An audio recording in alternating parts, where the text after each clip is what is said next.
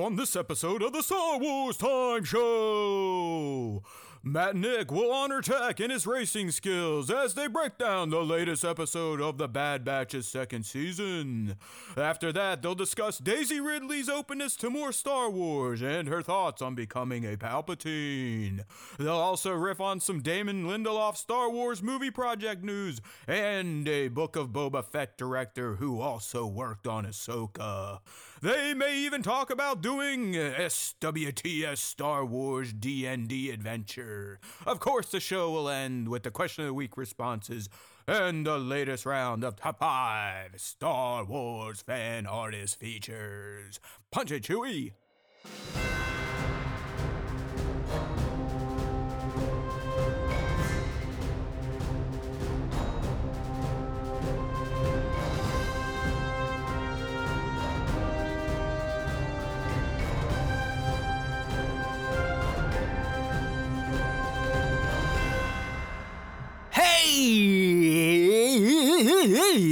Hey, now everybody! Alright, welcome back to the Star Wars Time Show. It's already been a week. Can you believe it? Man, time flies. When you're getting in those age ranges, Nick, you're not quite there. Like when I was in my 30s, life felt good. I felt like I was, I still had many years in front of me. I could achieve my dreams. But I hate to tell you, once you hit 40, it just all comes crashing down on you, as in reality. And it's like, hello, you're 40, you're about at the halfway mark now. You can't really double your age anymore and expect to still be alive. So True. But time just keeps getting faster and faster and faster. It's crazy. I mean, I was listening to Howard Stern today, and they're making their crazy bets for the Bengals and Chiefs AFC Championship, and it brought me back to last year when they were talking about coming on a hat as a bet, and it's like, damn, I can't believe it's already been a year since the come hat, but just how it goes. I mean, that is how it goes. We are here. We're ready to talk some Bad Batch. That's right. Everyone's favorite episode dropped last week, so we're going to spend at least 2 hours drilling into it, analyzing all things that happened in Faster. Just kidding. It was not filler, but it was also damn near meatless, but we'll get there. We'll talk about it. So, but we always start with a little pop culture talk. I got my fat ass out to the movies last week and finally checked out Megan, Nick. I don't know if that's a type of movie that would be on your radar. It had all sorts of positive buzz. Yeah. I've been a fan of Blumhouse and what they've been doing kind of with the horror genre for the past 3 or 4 years. They seem to put out some quality horror movies on a budget. And hey, listen, I'm a geek. I'm a Star Wars fan, so I'm going to be into technology, AI, machine learning, all that fun stuff. I have my AWS certificate. God damn it, I know all this shit. So I wanted to go check it out, and you know what? It actually is a damn good movie, and I can see why it's got so much positive buzz on Rotten Tomatoes and from critics and fans alike, and I can see why they've already greenlit a sequel. It's, sadly, Nick, it's one of those movies where I feel like it is smaller. I mean, it's not indie, but it was probably a tiny budget. And actually, I think they made it for like $20 million or something crazy. And it made 30 or 40 in the opening weekend. So they're kicking ass. Yeah, no, it's but it's one of those.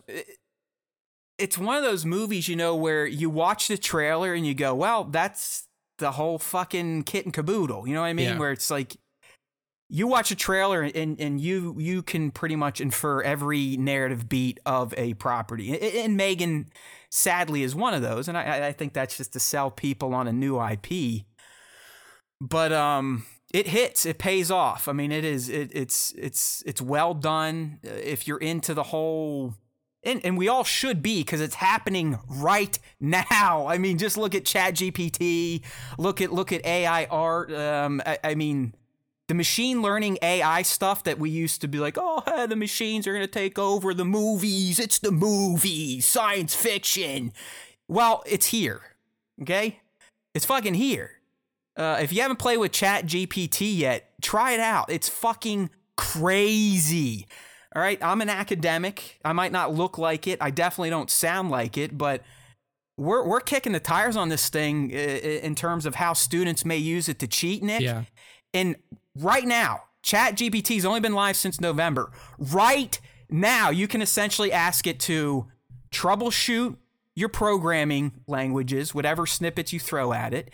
It will write fucking code for you. You can ask it exam questions, quiz questions, and it's like, oh yeah, blah, blah, blue, blue, blah, blah, answer is correct. So the shit's here. And that's why I was kind of intrigued by a movie like this, because I see this stuff down the road. Maybe not getting squirrely, because there's things in this movie where you're like, okay, humans, you deserve what Megan's doing to you because you did not put in the proper parameters and protocols. But I really don't think we're far off from toys like this. We already have the software, like I said. I mean, AI art, dude, I know you're into it. I'm impressed by it because of, just my love for technical stuff and AI and machine learning. I know our community is kind of fucking hates it, and I get that. Because kind of stopped. A lot of the engines have stolen work to create their AI engines, so you got that. Yeah, I've kind of stopped messing with it because of the fact that it's literally just built off of the hard work that everybody else does. Yeah. And then you just punch in a couple of words and then bingo bango, you have something that I'm an artist. Yeah, and I saw some of your stuff. You were doing good queries. I wouldn't say you're doing good work. You did good queries. Yeah, exactly. I played around with it. Mine were terrible, but I wasn't using the what's the big one, Nick? The famous Midjourney. Yeah, I was using one of the freebie browser ones. Yeah. I was like, I did Happy Vader, and Happy Vader, they put a Vader face in his belly, and then just the rest was Vader. I was like, okay, I guess that's Happy Vader. Curious Vader, his face was all smushed together. But you know what I'm saying? I appreciate the technology. Yeah. I don't appreciate how they used it and just stole the artist's works to teach the AI. Yeah. Right? That was fucked up. They should have done better there. But the technology is undeniably intriguing. I don't care who you are, what side of the debate you're on. It's fucking crazy that some dumbass like me or Nick can just go in and be like, blue, blue, blah, blah, blah, Starry Night, Darth Vader, Luke Skywalker's mom. And you'll get something that, if you're on the pay site Midjourney, that looks professionally done. You may win awards for it, whatever, but I've stayed away from it, at least featuring. And it's tough because there's some killer shit that AI art is coming up with. I just saw a series, Nick, they did a series of G.I. Joe figures as He-Man figures, Star Wars characters as He-Man characters, and it was great.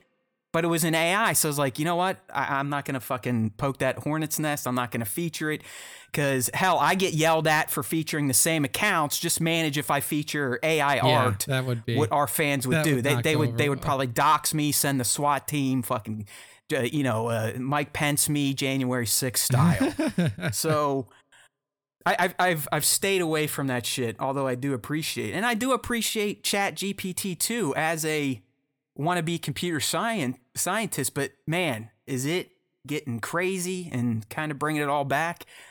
We are not that far from Megan, so if you've been on the fence with it, it's well worth checking out. At this point, I don't know, maybe just wait till it's home release. Although I don't think there's really anything in the theaters you need to go see right now, so need a date, need something to do. Megan is well worth your time. Nice little runtime, quick little story. And a little tease at the end, like I said, that pretty much ensures a sequel. So there you go. Megan, the review. There you go. Well, Nick, I know you didn't do it, but I took our homework seriously. It was kind of extra credit. I didn't fully assign it as homework, but I did finally check out The Last of Us. Not the games, the one with Din Djarin in it. And let's just start there.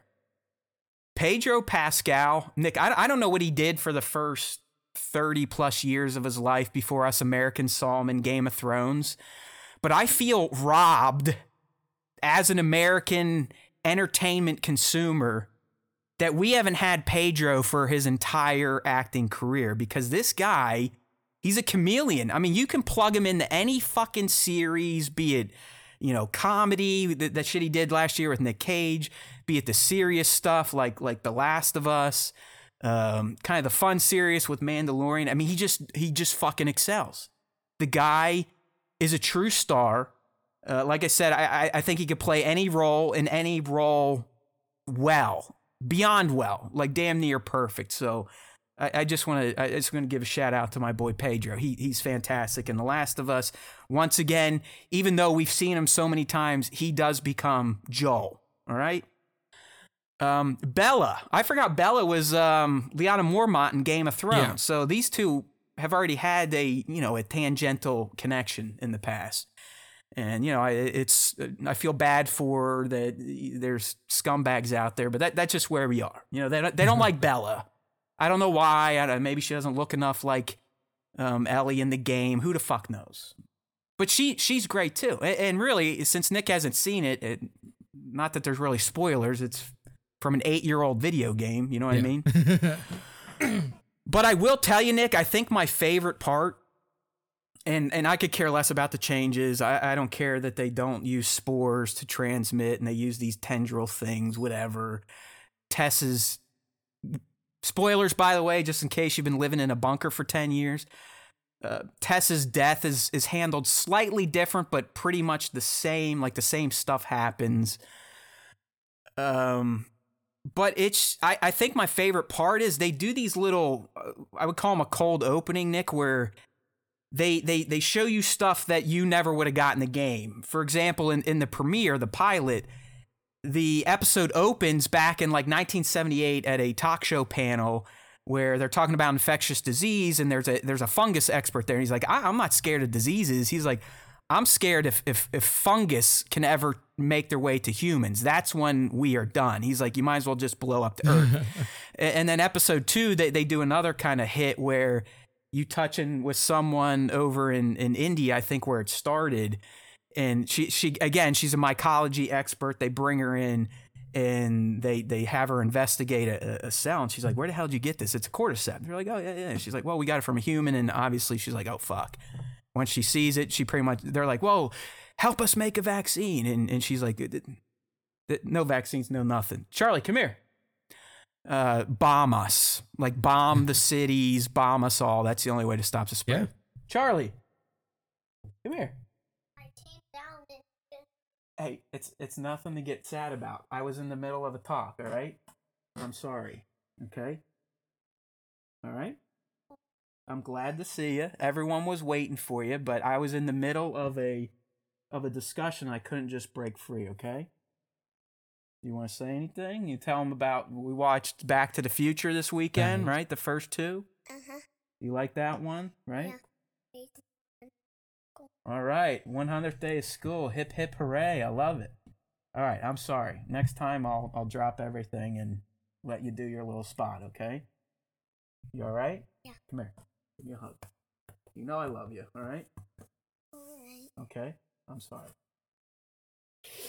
Okay, that's what it's like to have a little lady, everyone. So I had a feeling I was fucking up by not breaking my stream of conscious there, Nick. And I did. Yep. Because I saw her leave and walk up, and she came back down. She's fucking crying. I'm like, oh, there's a dad fail. Oh well. Live and learn. Live and learn. Now I feel like a pile of shit. Okay, let me try to. Yeah. All right, let's go. Here we go. Man up. Ooh, let me get all manly now. But I mean, honestly, dude, because of the first 2 episodes really just take you up to the Tess departure. I'll leave it at that. And it's pretty much spot on to the game. Outside of like Props is chiming in here on the live stream chat. It expands stuff. It really does kind of expand the world and information you weren't getting in the game. And honestly, I think that's my favorite aspect outside of the damn near 1-to-1 remake from the video game. Yeah. I mean, I'm probably going to watch it soon. I'm going to be honest. Like, I just we haven't been watching much in terms of news. I mean, I guess the only new thing that we've watched so far is like the first few episodes of that 90s show on Netflix, because it's just like short, funny content. Yeah. It's not bad. I didn't watch that 70s show, so I can't make comparisons. Yeah, me neither. But me neither. That's why I was wondering, like, how much am I, like, I wonder how many, what's that called? Inside jokes go over your head. You know what I mean? I'm almost positive that we've missed some, but it's still funny enough to, like, you know, to just watch it without having any knowledge of that 70s show. Right. It still has that, like, network single camera comedy feel to it, because that's just like what they replicated. And I mean, overall it's fun, you know, 22 minute long episodes. There's definitely some references that if you were a kid in the 90s and stuff like that you would definitely pick up on, that's why I want to watch it. You know, I was born 80, but you know, I'm more of a 90s kid. Yeah. That's when I was a teen in high school. I graduated in 98. So that was like my decade to become the shithead that I am now. I think like they almost might be your exact age, because it's 95 when the show starts, 1995. Oh yeah. I would have been a sophomore in high school. And I'm 90% sure they're like 15 years old. So they're almost like dead on to your age. All right. I'm going to watch it. So, I mean, it's worth it. It also made us like, oh, where can we watch that 70s show? Like, can we go back and watch it? But unfortunately. Now, is it on a streamer you already own, or do you have to like get Peacock or some dumb shit like that? That 70s show, it literally is Peacock, and it's the paid version of Peacock. So we're not going to watch it. I knew it. That 90s show is on Netflix. So, you know, so everybody will have it. I'm surprised that Netflix didn't try to lock down the license for that 70s show before releasing the 90s one. But maybe that'll come. See, I've learned like a lot of weird shit happened. I guess like because there's like a real weird streamer deal with the Yellowstone property. Oh yeah, this streamer apparently. Like Yellowstone, whatever, the network exec didn't think it was going to be a thing, so he sold the streaming rights to fucking Peacock, even though it's a Paramount show. Yeah. So this is the best. If you're paying for Paramount Plus, you can't watch old seasons of Yellowstone on Paramount Plus. You have to pay for Peacock. Yeah. But you know what I mean? I think that could be like the 70s show, where when all this streaming stuff happened, companies were like, well, fuck. If someone's willing to pay us the rights to essentially just put this into circulation again, here, you have it. Yeah. But you're right. Now Netflix is probably like, shit, we could be getting double dip by them tuning into old episodes of 70s. Yeah, and I was hoping that, because it was a Fox show when it released, so that 70s show was on Fox from 98 to 06. Disney. So I was like, oh, it might be on Hulu, because... You know, like that's where all the that's where all the FX stuff is. The Fox stuff is. Disney owns it now, blah, blah, blah. It wasn't on there. Taylor looked it up. She's like, it's on Peacock. And I was like, all right, let's go see. Because Peacock has drastically reduced their free, like whatever is allotted to you for free to watch on there. I was like, let's just go see. It's probably going to be paid. And I checked, and you definitely have to have the premium version of Peacock to watch it. Yep. So that kind of sucks, but you know, we'll see. I'm drawing the line there. I'm not doing Peacock. In fact, I don't even know why I still pay for Paramount Plus, because there are Ink Master's not in season. None of the new Star Trek shows are in season. So Nick, I am the prototypical rube that streaming companies want. Sign up for shows you like, but then be a lazy piece of shit and don't disconnect. So they're getting my money free. Just like YouTube, these cocksuckers, they make you pay for 4K content. So I pay for it during sports or football at least. And I keep forgetting to cancel that, because football is basically over for me. And I don't care if I can watch the Bengals in fucking 4K. But because I'm a dickhead, it's like I just got the email like, oh, you just paid Google $13. I was like, fuck. Well, so I do same shit with Spotify. I haven't used Spotify in probably 8 months, and I keep paying $10 a month for it. See, me and Taylor have that, like, I don't know what it's called, the duo deal or something. It's like pay for two for like less than you would pay for one. Bro, I get Apple Music for free through Verizon. Yeah. Why the fuck do I need Spotify? I don't. I'm an idiot. Like I said, I'm one of these jerk offs that needs to download one of those apps that wipes your ass for you and goes through and be like, hey, dickhead, you're paying for this, and this. Cancel some of them, but I won't, because I'm a lazy asshole. But hey, back to Last of Us. Honestly, dude, I think the reason I'm up on it and watching it is because Heather actually wanted to watch it with me. Remember we were talking about this? I figured this would have been a hard pass because she hates any flavor of horror. She doesn't like jump scares, none of that shit. So I was like, here, I'll watch this. I'd be like, hey, this new show's coming out. Pedro's in it.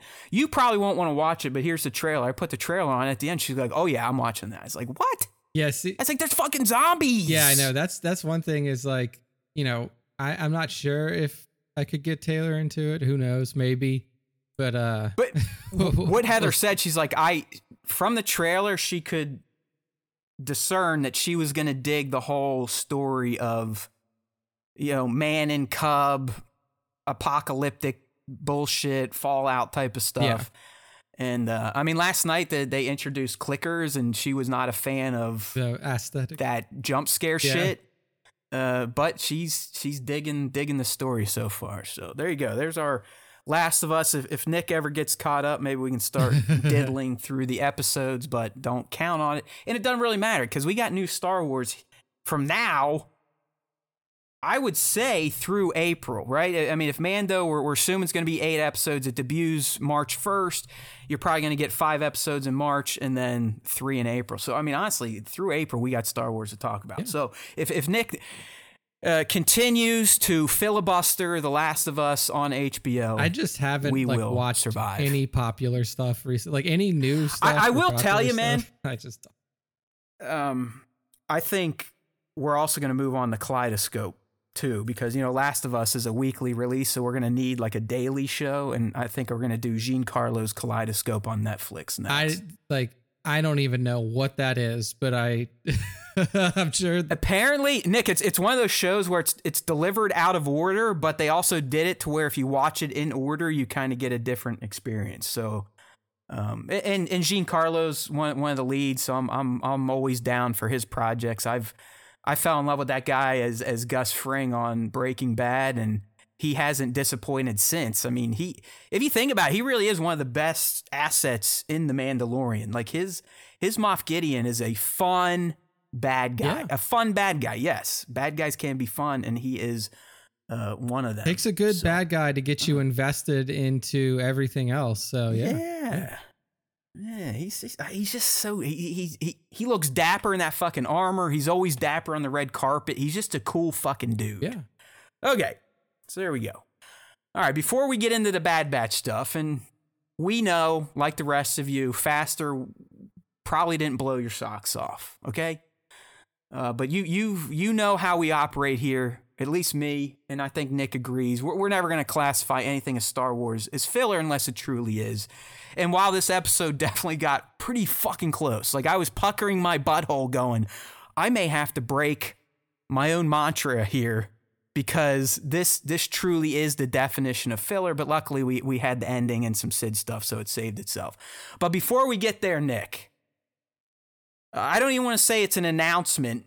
It's more of an idea that's getting some heat behind it. Exploration. And and we just want to we kind of want to spitball it with the audience, the diehards here, at least those in the live stream chat. By the way, if you want to join into the live stream chat, if you're new here, we do it every Tuesday, 2:30 p. East, youtube.com/Star Wars Time Show, or just at Star Wars Time Show on YouTube.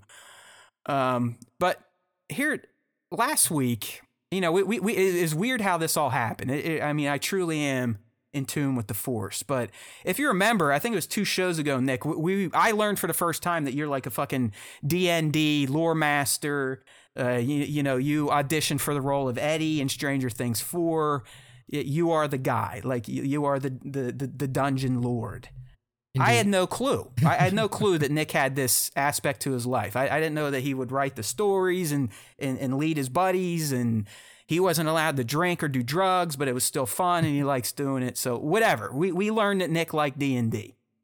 In addition to that, really for a few years now, and I think it's been Spencer, Baron Black series, has been like, hey, you guys should consider doing like a D&D, but with a Star Wars spin to it. And I'm going like, hey, I'm down for anything that you think's going to get more eyeballs on the channel, but I know zero about D&D, like nothing at all. I'm sure I would have fun, but it's nothing I would ever care to learn because it seems like I got to read and learn a bunch of rules, and my brain just doesn't work that way.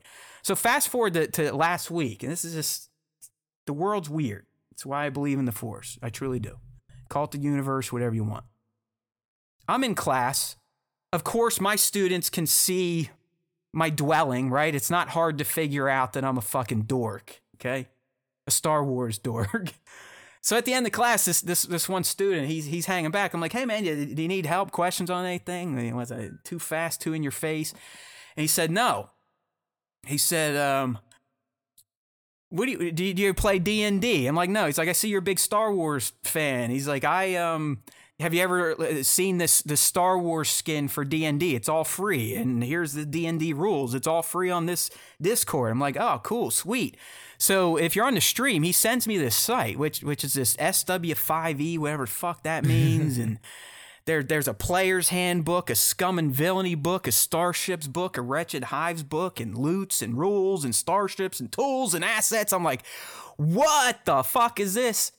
So I approach our resident dungeon master, and I'm like, Nick, I don't know what's going on with the universe here, but I think it's trying to tell us that we should maybe consider this and put some effort into doing the first ever Star Wars time show, Star Wars Dungeons and Dragons. What would you call it? Playthrough, adventure, either live stream or a recorded special. And I think he's on board. So I'm going to go ahead and let Nick take over because he actually knows what the fuck he's talking about. And he's just going to kind of spitball what he envisions for this affair. Yes. So go ahead, Nick. Yeah, so you'll do better than I will. For those of you who are familiar with D&D, essentially what Matt is showing you is just like a kind of like a reskin of Dungeons and Dragons 5th edition, which is the most recent one, to just have like a Star Wars bend to it. So the classes that you would pick are all based off of Star Wars. So you can play like a Jedi counselor, you can play a mercenary, stuff like that. You also have all of your Star Wars races that you can pick your characters from. These people who put this together have painstakingly, I mean, like just knowing how much material there is in like base Dungeons and Dragons 5e to essentially readapt all of that into a Star Wars kind of RPG spinoff of it is impressive at the very least and insane at the most. So what the thought process is here is... Did you just say that this person was insane for doing this? Because I agree. It takes... I mean, if you are familiar with like all of the nuances and all of this like mechanics that go into Dungeons and Dragons, it's pretty cool that somebody took the time to literally build out like this Scum and Villainy book that you were talking about. The Scum and Villainy book is essentially the Dungeons and Dragons monster manual. And what the monster manual is just a list of all the different enemy types you can use in a game. So this person has literally gone in... And they do it for free. They do it for fucking donations. Yeah, this is all free. So what I'm thinking here is that using the resources that are available on Star Wars 5e or SW5e.com, if any of you out there want to check it out on your own, I am going to essentially DM a game with Matt as a player and 3 other people who we have yet to determine. Let's go! I'm gonna fucking win. The story itself will be crafted by me. I know that there are some. I think that there are some scenarios that have been built out here on the Star Wars 5e site, but I'm gonna write the story myself. Matt and the other players are going to choose the characters that they play. They're going to choose the races that they play, classes. They're going to chough. Are you picking our names too? No, you or guys do we get pick to our choose names? everything. You guys get to choose your names. You guys get to choose what. I want to be Dill-Doe. Hey, we can do it. So it's really going to be like a collaborative storytelling type of adventure. If you've ever watched any D&D before, whether it be Critical Role or Dimension 20 or Dungeons and Daddies or whatever. There's a lot of different like live plays out there, actual plays out there for Dungeons and Dragons. It's going to have that feel. And yeah, I think it's going to be a good time. I mean, it's a fun way to honestly kind of tell your own Star Wars story. I mean, I'm digging this, dude. I love it. And guess what? One of our potential candidates has already thrown in, I'm in 1/6 shooter. 1/6 shooter. Yeah, I mean, so this is you're speaking his language. There we go. I don't know if Trevor if he's played D&D before, but yeah, I mean, essentially what we want to try to do is get some people out there who have a following, get us all together. And then either we're going to live stream it or we're going to do a pre-recorded and then release it as separate episodes on YouTube. Awesome. But it should be a fun time. And I mean, since there is kind of a lot of setup that needs to be done, a lot of stuff that on my side that needs to be done in terms of choosing how we play. You know, are we going to use a tool like Roll20 that can visualize maps and you guys can kind of move your little tokens around the maps and stuff like that? I have to look into that. Or if we're just going to play it kind of in a theater of the mind sense where I, you know, paint you guys a word picture, and then we can just kind of move from there. But this is something that should be a lot of fun for everybody involved, not just the players, but also the people who are watching, because essentially what you get to see happen is all of the players and myself start to basically tell a story together. You know, that's one thing that's really fun about Dungeons and Dragons. Are there winners and losers? That's what I There need to are know. no winners and losers. There are no winners and losers in D&D. Unless it comes to specific scenarios. You can lose a battle, but can we kill each other? Like I literally, I think this is going to be fun, and we should almost title it Nick and blah, blah, blah play Star Wars D&D with a noob, and me being the noob, because I think that's going to be the entertainment, just watching me bumblefuck my way through this. It will be, well, one thing that I have gotten good at, because a lot of the players that I DM for now either haven't played before or right, so you're like a Sherpa have then. only played like once or twice. Yeah. So like I am very used to clarifying rules, helping people understand. I will need my hand held, but honestly, it looks like Trevor is already a master. He said he's played a few times and his dice are ready. I was going to say, like, that's one thing that you would need is dice. And that's really, you know, depending on how we play, that may be the only thing you need is dice.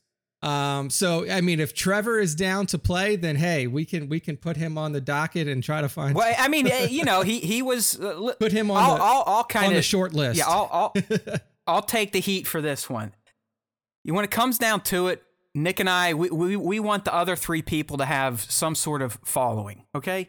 While we'd love to bring in the fandos, the diehards, the discorders, not quite yet. And just hear us out. Like we're still tiny.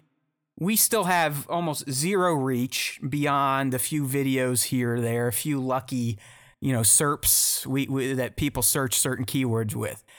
So the idea here for this first one is try to get as many eyes as possible on the live stream, on the recording, to hopefully generate interest in doing more of these, but ultimately more interest in the Star Wars Time Show community. You know, getting more people to come play with us on Tuesdays, hang out, shit talk, get me angry. That's the goal. So we definitely are trying to target people that have a significant following on social medias. So yeah, 1/6 shooter was an idea. Sir Dork was an idea.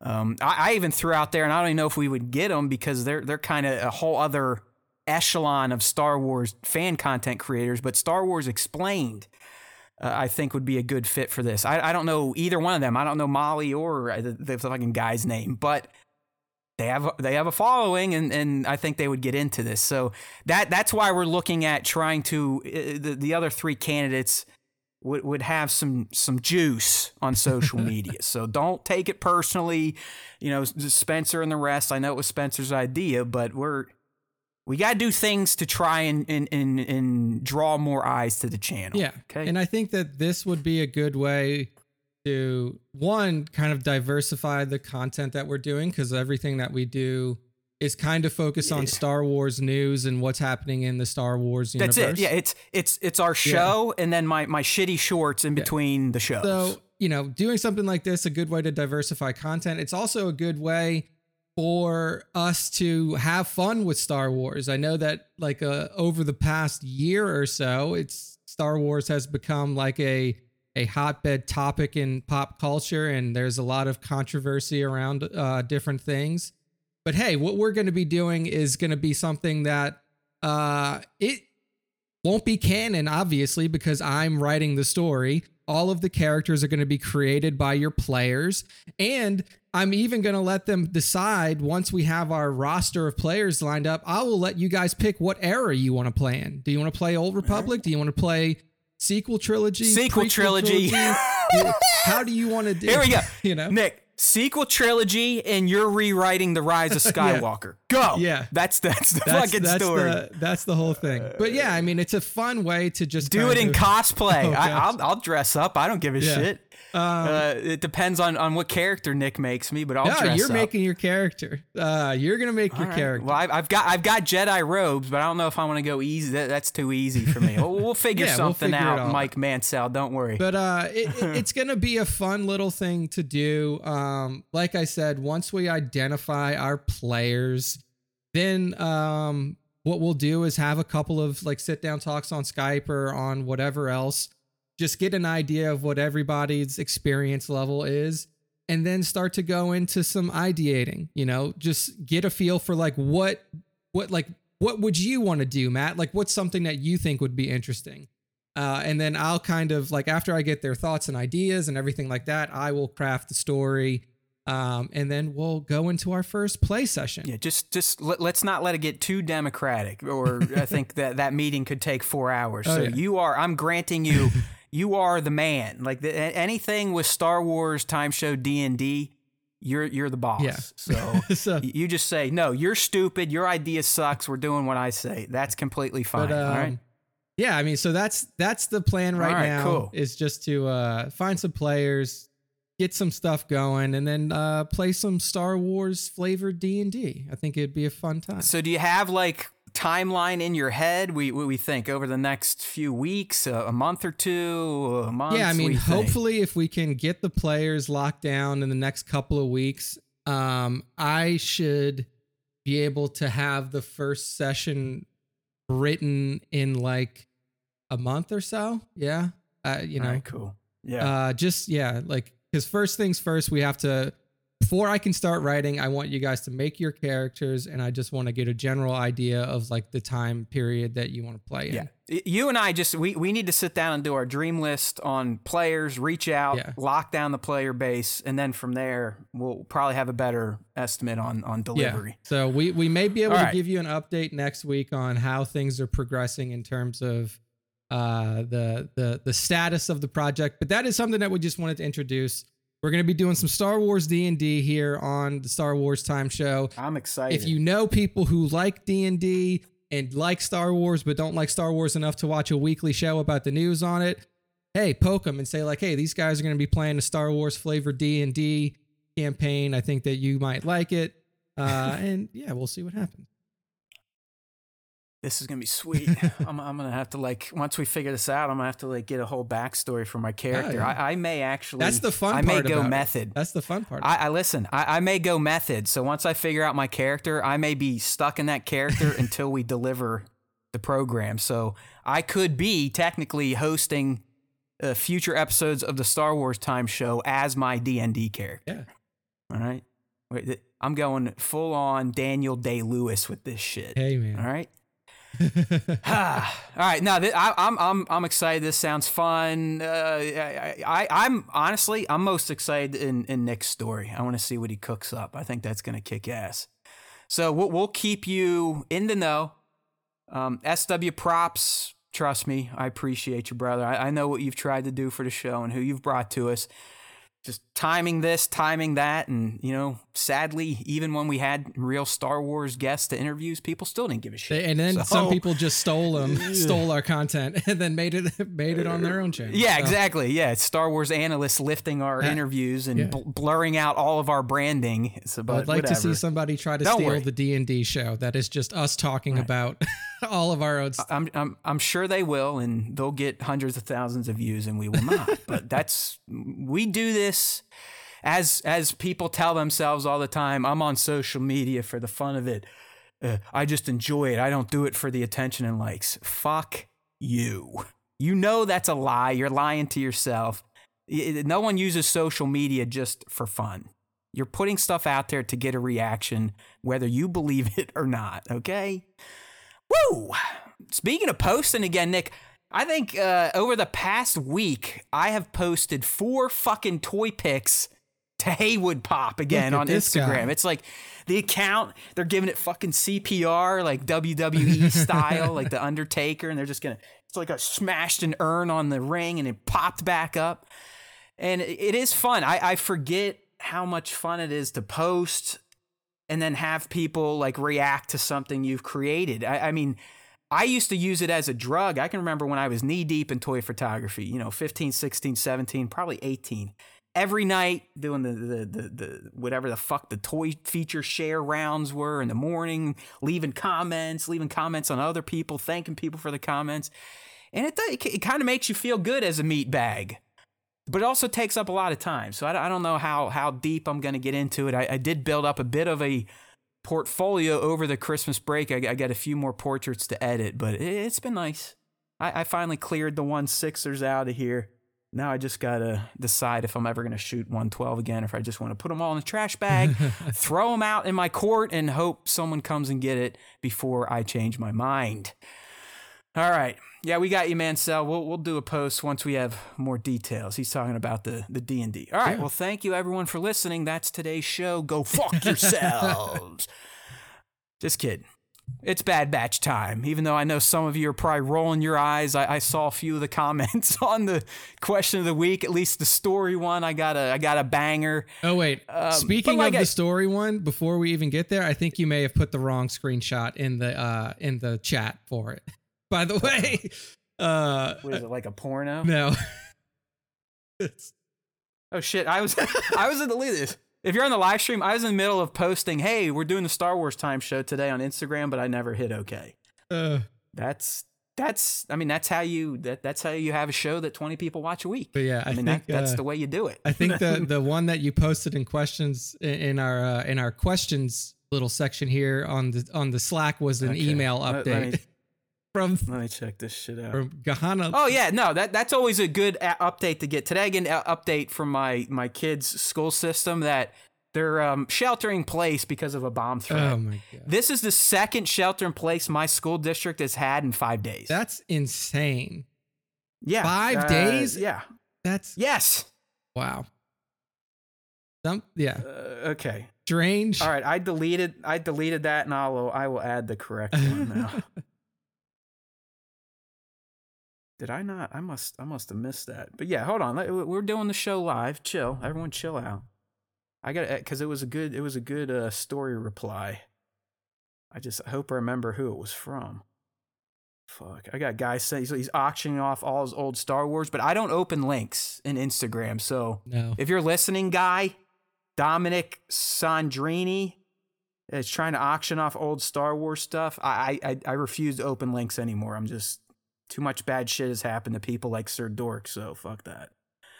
Oh, man. Well, it looks like I'm not going to find this guy. Oh, here we go. I got it. Sir Thomas will have his voice heard, goddammit. I will not silence him. Okay, here we go. Almost done, people. See, this is what happens. Some real time. You do things live sometimes, and hey. You get to see how the sausage is made over here at the Star Wars Time show. That's right. Amanda cosplay in a bikini. I wish. I got my ass kicked for that one too. So you gotta watch out. People get angry over here.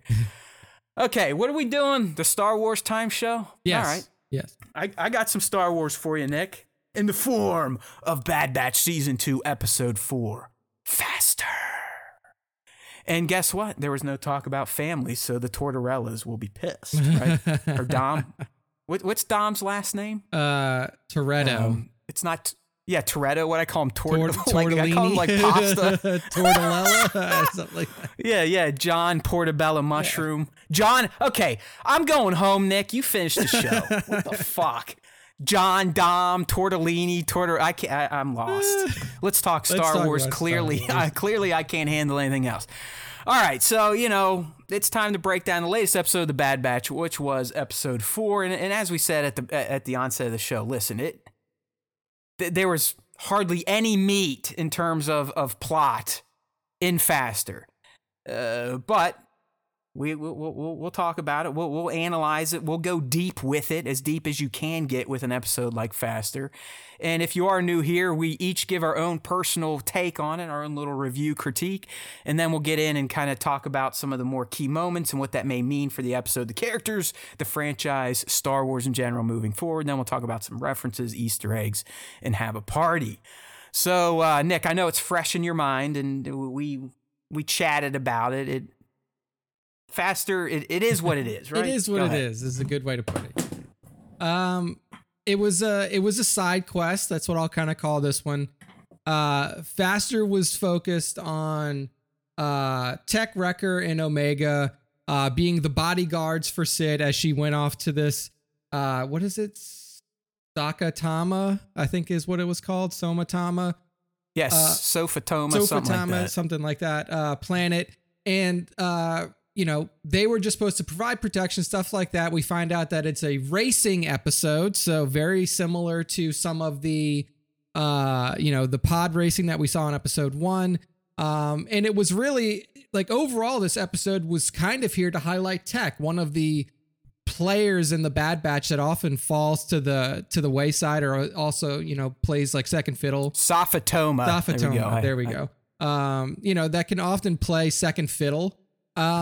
This episode was to give Tech his time in the spotlight, and for that particular purpose, I think that it did a great job of bringing him to the forefront, while Hunter and Echo were off on a separate mission, dropping off some nuggets. I forgot what kind of nuggets they were. Yeah, literally like shit nuggets or something. Yeah. So, but yeah, I mean, if you've seen the Clone Wars, then you know that there are often a lot of these types of episodes or arcs that pop up in the middle of seasons just to kind of take a break from the main storyline. And that's kind of what Faster was. It was a little detour, a little fun journey with just 3 of the members of the batch. And we get to see Tech kind of put himself out there and be the main character. So, I mean, he is a pimp, man. He is. When he realized they were all cheering for him, he's like, oh, all right. Yeah. And he flicks them I got you. Yeah. I love my fans type of thing. So, yeah, I mean, I'm with you too. It was entertaining. I love the whole riot racing stuff was great. I love the races, the racing action. It was fun. It was tense. It was a kind of a spin on pod racing. Yeah. A little more Mad Max Thunderdome style than what you got at the Boonta Eve Classic in TPM.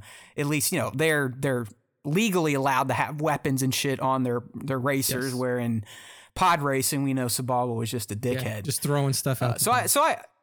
I loved all that. And like Nick said, it seems like in season 2, Tech is getting more time in the spotlight, which is great. He's becoming more of a character and less of a protocol droid, if you will. And that's kind of how he was portrayed in season 1. He was always there to get him out of a jam when it came to Tech.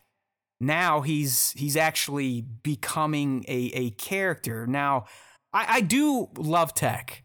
I don't want to say he's like me, because I've never really identified myself as, yes, I am a nerd and I am a geek, but for some reason in life, I've been able to hide that from people. Like it's hard to explain, but Nick, I think you know what I mean. You know what I mean? Like, there are people, you look at them and they're probably great people, but you're like, fuck, they are a complete fucking dork. Yes. You know what I mean? It's just like, you just look at him, you're like, that's a nerd. Like, you feel bad for him. They probably had a rough life, but once they're of age, they'll probably run a company or invent the next greatest thing.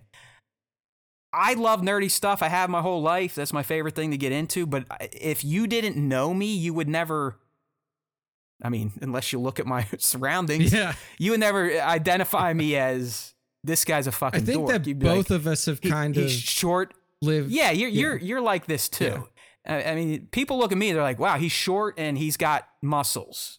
So he's probably not a dork, but I'm a fucking huge dork. You know what I'm talking about, but that's Tech. Tech is like the nerd, like he's nerd. And I think they're using these episodes to not necessarily bring him out of that role, but make him feel a little more like a real character and not a droid, if that makes sense. Yeah.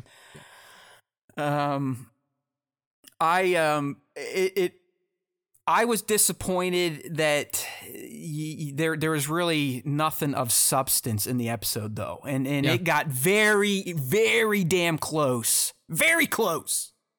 Like I said, I was puckering to becoming what a lot of you have described as other Star Wars that may have bored you, filler. It was very close. I'm not going to lie. I was almost going to have to break my creed, and like Din Djarin, I was going to have to go, walk away with the tail between my legs and go under a mountain and play in some living waters to regain my honor in Nick's eyes. But at the very end, when Malegi like literally stops the Bad Batch, and Malegi, he's a seedy type, criminal underworld. I mean, he seems somewhat reasonable for that type of person, although what he was doing before the bet played out was very shady. I mean, you could see they ran over Teo for the second time on purpose in the pits. That wasn't by accident. But Malegi, even as shady as he is, he's like, listen, man, I commend you guys in your loyalty. But you should really fucking be careful when you throw that type of love and loyalty towards someone like Sid. And if you remember when Sid and Malegi were talking by themselves, and she's like, "No, I've changed. I've turned over a leaf, blah blah." That type of shit. Like you could tell Sid has done some heinous shit in her past, which I think we all knew. Yeah.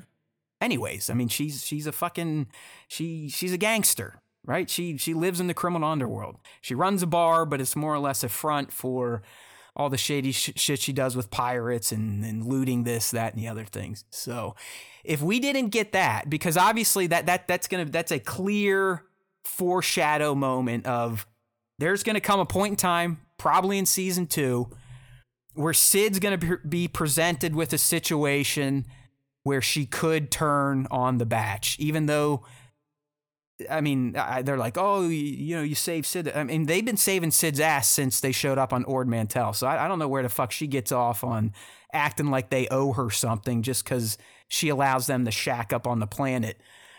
But it's coming. And I don't, more than likely, man, I'm awful today. More than likely, it could be pressure from the Empire. Putting the thumb down on her, maybe fucking with her businesses. Like, hey, we know you've had dealings with these guys. Where are they? Rat them out. And she's going to be presented with the choice to either repay them or sell them out. So that honestly is the one narrative redeeming quality of BBS2E4 Faster. Yeah. I would agree with that. Like I told Matt before we went live, I was like, as soon as I sat down and started this episode and they were like, Hunter and Echo are off on a different mission, I knew. I was like, all right, I can kind of do some stuff and just kind of pay attention to this while it's in the background. I will say this, it was not a bad episode. It was better than a lot of these side quest type of non-primary story arcs from Clone Wars. I mean, I can specifically remember episodes where it was literally like the droids and not even like some droids that we had no idea who they were, just kind of like wandering through a desert. So, not to that level of like, why the fuck are we watching this? But definitely off of the main story track. There was still some fun stuff. Very, like we were saying, very reminiscent of the pod racing from episode 1. Good fun dynamics with Tech. Kind of being the main character of this one. And like you mentioned towards the end of the episode, when he hears the crowd kind of cheering for him. And then he like, it's like, oh, people like me. Yeah, you know, like he kind of revels in that for a little bit. So you get to see a different side of tech than you usually do. And it also just goes to show you that like, you know, the pod racing scene that happens on Tatooine at the Boonta Eve isn't the only type of thing like that in the galaxy. There are other places out there that also do similar types of races and stuff like that. I also like the quip that Teo made in the beginning that like about like, oh, you think a human could do this? Make all of these split-second decisions, blah, blah, blah, because that kind of harkens back to what Qui-Gon was saying about, you know, with Anakin. Yeah, with Anakin, like, oh, you can make all these split-second decisions. You must have, you know, and that's kind of what keyed him in on maybe this kid has a little bit of the Force in him. So overall, it was a fun. I'm glad journey. You brought up Teo. Teo was a great little character, cameo character by Ben Schwartz, the voice of Sonic the Hedgehog. You've seen him in other comedies. He's a pretty funny Ben dude. Schwartz is very funny. But I, as soon as I heard that voice, I was like, I know who that guy is, and I don't want to. I'll save the other cameo for our actual references and breakdown. But we had 2 cameos in this episode, so hey, it was fun. It was entertaining. I think Riot Racing is a hoot. I would take a little video game. Yeah, you know, I wouldn't be upset if we saw Riot Racing show up in Star Wars again, but maybe not a full on episode of just racing for gangsters. Yeah. It's like, make make a little Mario Kart. Just keep it in the background. Yeah, Mario Kart style game. I think that would be fun. Dude, I'll tell you what, and you may have been too young, but they did back in PS2 days. I think it was called Star Wars Super Bombad Racing. I remember you bringing this up before. Yeah. And it was more or less a Mario Kart clone, but with Star Wars skins. So like your vehicles looked like the ships and your players had like the bobbleheads almost. It was awesome. Awesome. I mean, Maul was in it. It was like prequel era characters, but it kicked ass. And yeah, I would be all for that. Mario Kart, the greatest kart racer of all time. And I'll take any skins of it, especially if it's Star Wars. So real quick before we get into the top moments, and this isn't something I thought myself when I was watching this, but when I went through Reddit just to see what people were saying, because I like to do that. Mm-hmm. There's a few people that are like, hey, did this kind of remind you of a Resistance episode? And I was like, you know what? If you think about it, it really did. The ring racing, like with the... Yeah, like Resistance had its ring races, and some of its episodes would be just kind of light fare like this, where, you know, the racing's fun, but nothing overall plot-wise necessarily happens. I know a lot of you are rolling your eyes. Star Wars Resistance is vomit. I actually enjoyed Resistance. I still am a fan of the character of Kaz. What would we call him? He was like the dopey hero. Yeah, he was just a different type of hero. Yeah. Like he's like a slapstick, but still the guy. So yeah, I could see the Resistance parallels a little bit in this episode. Yeah, although sure. I don't know if that sells it any better. Yeah, I know people fucking hated Resistance. So yeah, they'll probably be like, "Yeah, see, asshole, that's why this episode sucked dick." If you're saying it's like Resistance, point made. It's like, no, I kind of like that. Yeah, 1/6 shooter. I heard this from King of the Weird too, saying the racing was kind of like the Wipeout game from back in the day. All right. So there you go. That's kind of what we thought. They're definitely not the best of episodes, but not a complete waste of time. And honestly, Nick, the creators didn't do it any justice by dropping it 1 week after episode 3. A real one of the greatest banger of an episode. Yeah. I mean, dude, one of the greatest Bad Batch episodes in both seasons, and then they follow up with this, and it's like, that was a real. I don't know if that was transition. the best choice. Yeah, like I don't know if that was the best choice. You might want to have done an episode where you get a little of the full batch, maybe check in on the Empire for a bit, then go into the lighter fare. But what the fuck do we know? We're in our basements. All right, so there you go. Okay, so let's dive a little bit deeper in here with some of the top moments, and hell, there was 2 I notified, and I really, and we talked about this, but Tex Race in particular, I've got some of the screens right now if you're on the live stream to check it out, but they went out of their way, Nick, to recall the Boone to Eve start, right? Like from the fanfare of the music playing, the crowd cheering, all the racers lining up at a line, all the racers getting their introductions, right? And doing their little bows and all that fun stuff. Yeah. So it was very reminiscent of Anakin's entry into the Boone to Eve, where they go through and like, Team Toe Pangalis, Habalba! You know, you got the two-headed announcer doing all this shit. So I love that direct parallel to the Phantom Menace. And Tech's, you know, kind of how really everything with Tech in the race, you know, how he raced, the decisions he made, the gambles he took, and at the end, the Tech chance. I really did. I felt good for Tech because, as you could see, he's not used to being commended for anything he does, because when you work in a group like the Bad Batch, you're just expected to fulfill your role and fucking move on, right? Take care of your brothers. That's all that matters. But here, he's actually being, applauded for his own feat, his own accomplishment, and you could genuinely see that he was somewhat moved, touched, proud of himself, whatever you want to call it. So I really, while it was light on plot, I really think the Riot Racing, in particular Tech's race, very well done, especially with those callbacks to the Boone to Eve race in TPM. Final top moment, and we already kind of talked about this a little bit, but it's the moment that saved this episode from being that dirty word, the filler, and that was Malegi's warning about Sid. And as I said before, Nick, it was genuine. Like, did you feel it was, you know, gangsters, competing gangsters, they'll always say shit like this, right? They'll always say it to the opposing side, like, hey, you better watch your back, your boss is a blah, blah, blah. But I felt like Malegi was genuinely like, listen, guys, what you did was way over the top, mad respect, but I'm telling you, you're putting your eggs in the wrong fucking basket with Sid. You know what I mean? Like it seemed like he went out of the way to warn them. Yeah, I mean, he definitely, I think it was a legitimate warning that he was giving them, but it's also like, hey man, like it could be a legitimate warning, but also be selfish. Like, you know, he knows, like, now it'll benefit him somehow. Yeah, exactly. Like now he's aware that like Clone Force 9, like these clones, these like former Republic clones are working with Sid. I'm sure he sees it as an opportunity, like, hey, if I can pull some business away from her and also get these highly trained clones to work with me, then that's a win-win. But I do think that there is some legitimacy, kind of, and that goes back to what you mentioned earlier when she was talking to Malegi before, and she's like, I've changed my ways. You know, I do things differently than I did back then. So there definitely is some credence to what he's telling the batch.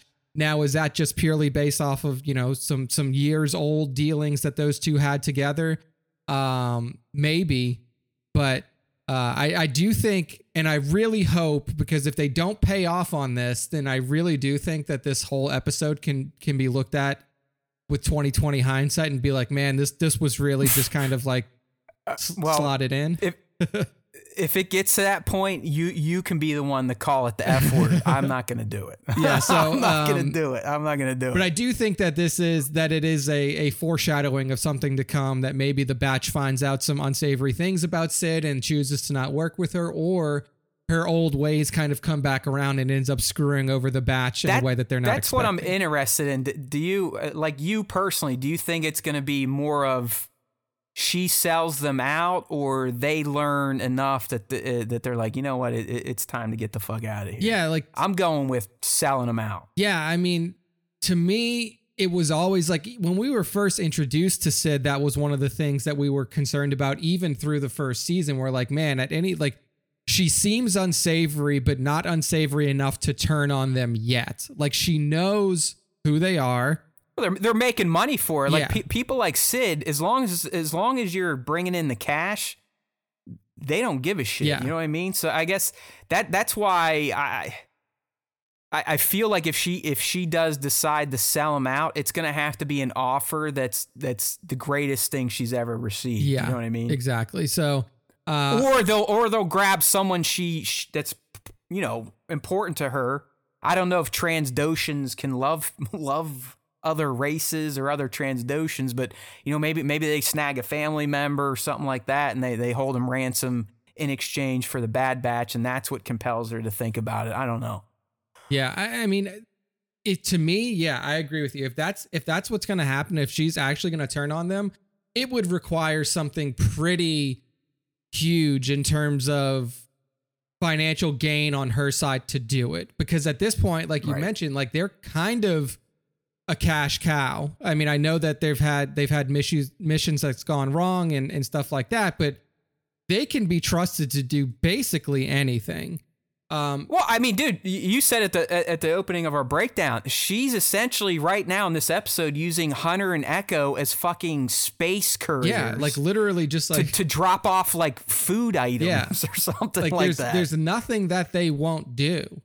So it would be interesting to see how, like, if she was to just straight turn on them, how that would happen, whether it be, direct intervention by the Empire, so maybe they actually get a hold of her and like force. Yeah, I mean, to me, it would have to be Imperial based. Yeah, I think for Cid to consider any turn, like she's either gonna die, as they're saying here in the live stream chat, or someone close to her is gonna get wiped out. But I ultimately don't see Cid going fully through with this potential heel turn. Well, she's already a heel. Yeah. I mean, or, sell out of Clone Force 99. I think it'll get like right up to the tipping point, and maybe she realizes she's an asshole and kind of gives herself over for it, or cancels things out right before it's too late. Yeah. So the only other way that I could see this going is that they find out that Cid is like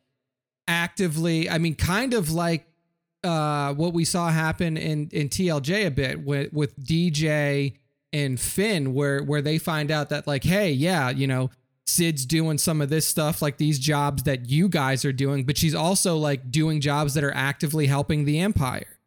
And then like the work is actually for the Empire. Yeah. And like in Cid's mindset, she's like, whatever, man. Like I'm in the middle. Credits. Like I'm not a rebel. I'm not an Imperial or anything like that. I'm a money maker, and that could be something that the batch has to like kind of deal with. Maybe have a causes some strife with Cid. Maybe even like causes them to say like, hey, we're just not going to work with you anymore if this is the type of business practices that you're going to continue to go after. Here's something else to think about. Do you think, based on how Echo is really edging towards like, what the fuck are we doing, guys? Like, Hunter and I just delivered nuggets. Yeah. Like, we are a well-oiled fighting unit. We could change the tide of a war, just the four of us. What are we doing? So could you see this potential betrayal by Cid as being the launch pad for them to get into the foray, like the resistance? I could. Or could you see them already getting into that before Cid turns? I could see them. Turns. I could see this being like the catapult. I could see this being like, hey, we tried to go do the independent route, where we tried to go do the thing where it's like, hey, we're just going to take jobs, make money, and then live our life. But even that didn't work out.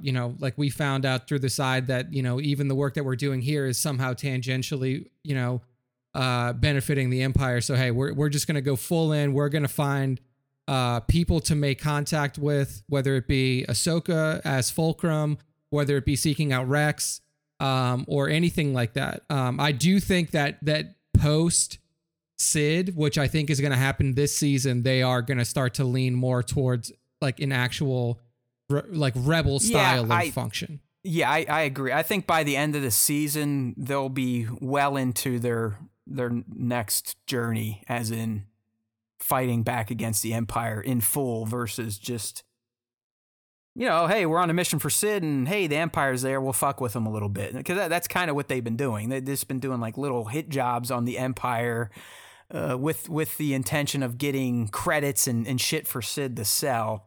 By the end of the season, they'll have learned enough, maybe about Cid, but definitely enough about the galaxy and the Empire itself, that they're going to have no choice but to fight back. Yeah.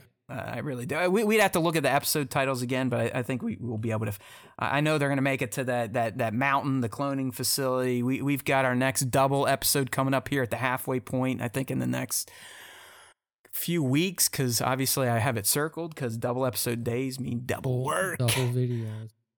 Yeah, I don't know. I mean, like 1-6 shooter here in the chat. Sids gets squeezed, turns him into Empire. Crossfire starts to glitch, and he saves. I'm sure. I mean, I could definitely see that. I guess I look at it this way, and it's a cartoon and it's Star Wars, but I know some of you question things like this in series like Kenobi. But if you're Rampart, you're the guy that is kind of in the background monitoring clone activity, and you would be most concerned with Clone Force 99 not being a thing.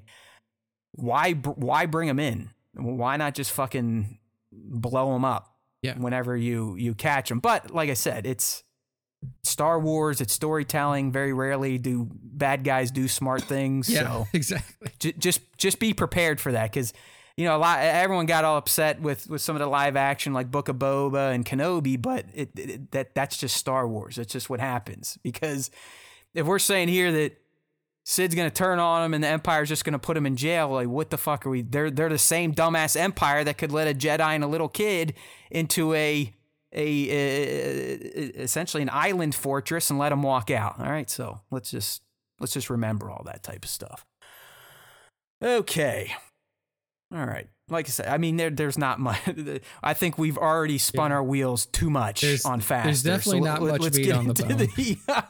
It really is. And you know what? I'm gonna give us a fucking pat on the back for even talking about it as long as we did. But guess what? We're not done, because we're the Star Wars Time show, and of course we can beat a dead horse dead.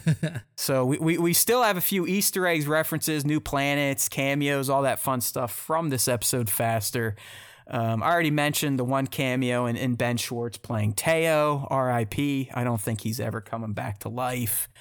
The other cameo was Malegi himself, and Nick, I don't know if you guessed it by the voice, but it was none other than Ernie Hudson of Ghostbuster fame was the voice of Malegi. Nice. Right, I did not cameos. Peg him for that immediately. But yeah, I was listening to it.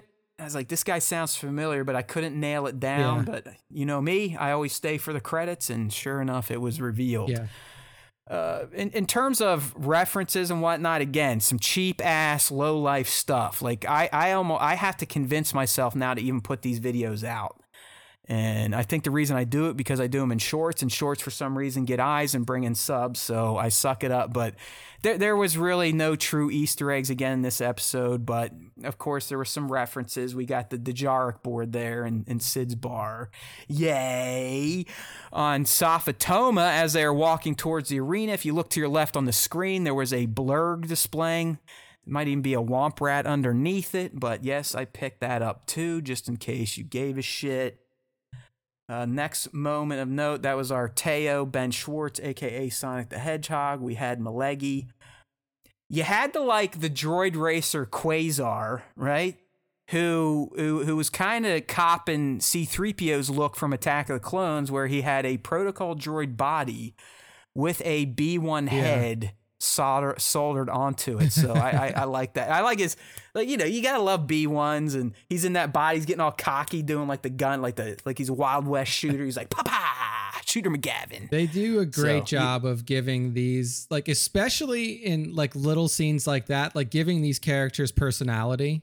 Yes, I love that shit. I mean, that's why that's the beauty a lot of times of Star Wars animation, is what the animators will do with these ancillary background characters who get like 2 seconds of cell time. But Nick, you're spot on. I mean, they really do have every one of these racers.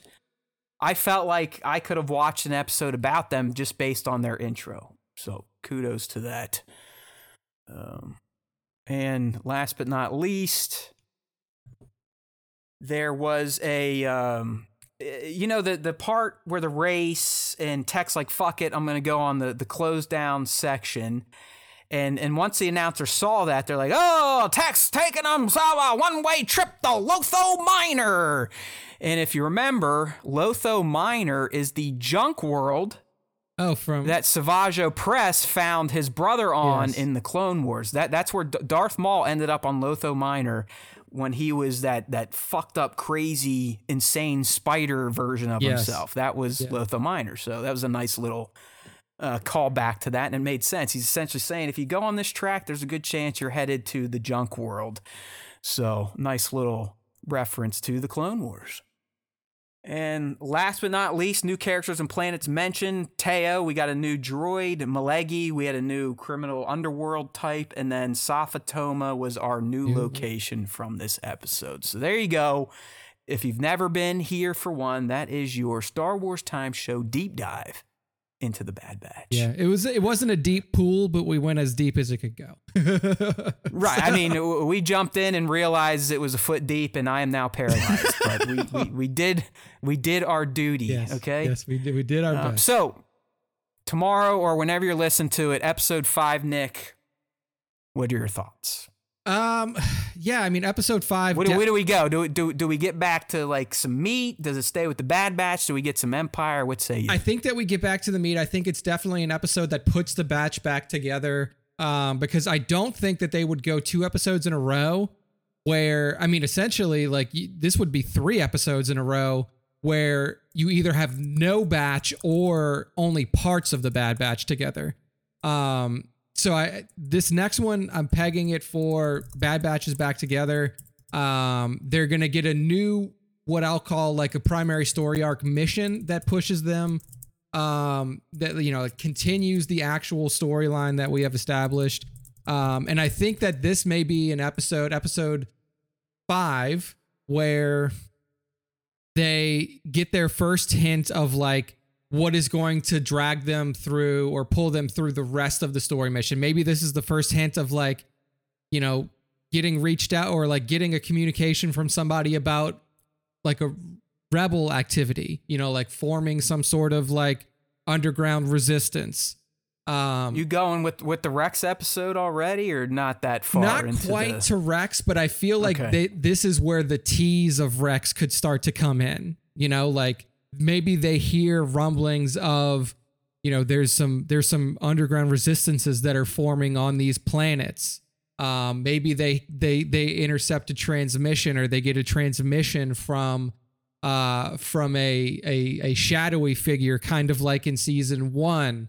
You know, or this could be the one where we get the follow up to what happened with Cody, and Cody and the batch kind of have a little run in together. That would be nice. That would be nice. So I do think that it is an episode that kind of sets the batch on their path, because we haven't really had that yet. We haven't had the episode where it's like, this is going to be what they're kind of going after for this season. No, you're right. I think Echo was trying to push his team towards what they should be doing, but obviously did not get there. So, all right, my prediction here, like it's probably going to turn into more my want, but I do think we return to standard Bad Batch. The whole group's together. They go on a mission, but the mission's going to have some meat, probably the Empire entanglements, and hopefully that includes entangling with clones and Crosshair, because those two factions have not butted heads since the season 1 finale. Now, what I would like to see is kind of what Nick was selling over there. It would be nice if we got right back to the whole Cody AWOL and he somehow finds Clone Force 99. Yeah. I think that would be fucking fantastic. I don't think that's going to happen this early, or if ever.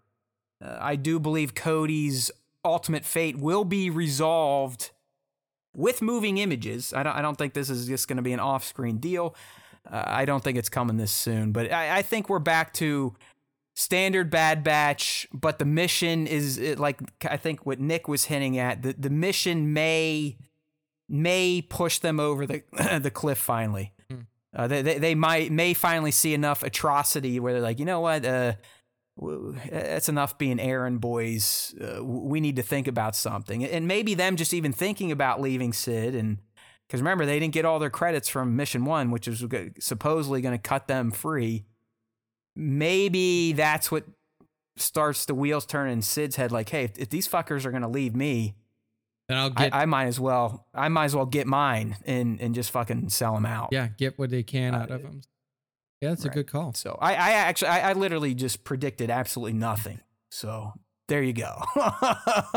I left it wide open. That way I can pound my chest regardless next week. But the cartoons they're a lot harder than live action because you have more episodes. They're shorter, and they're just naturally not going to get as deep into character and monologues. You're not going to get like Luthen Rael type of shit in Bad Batch. Okay, no.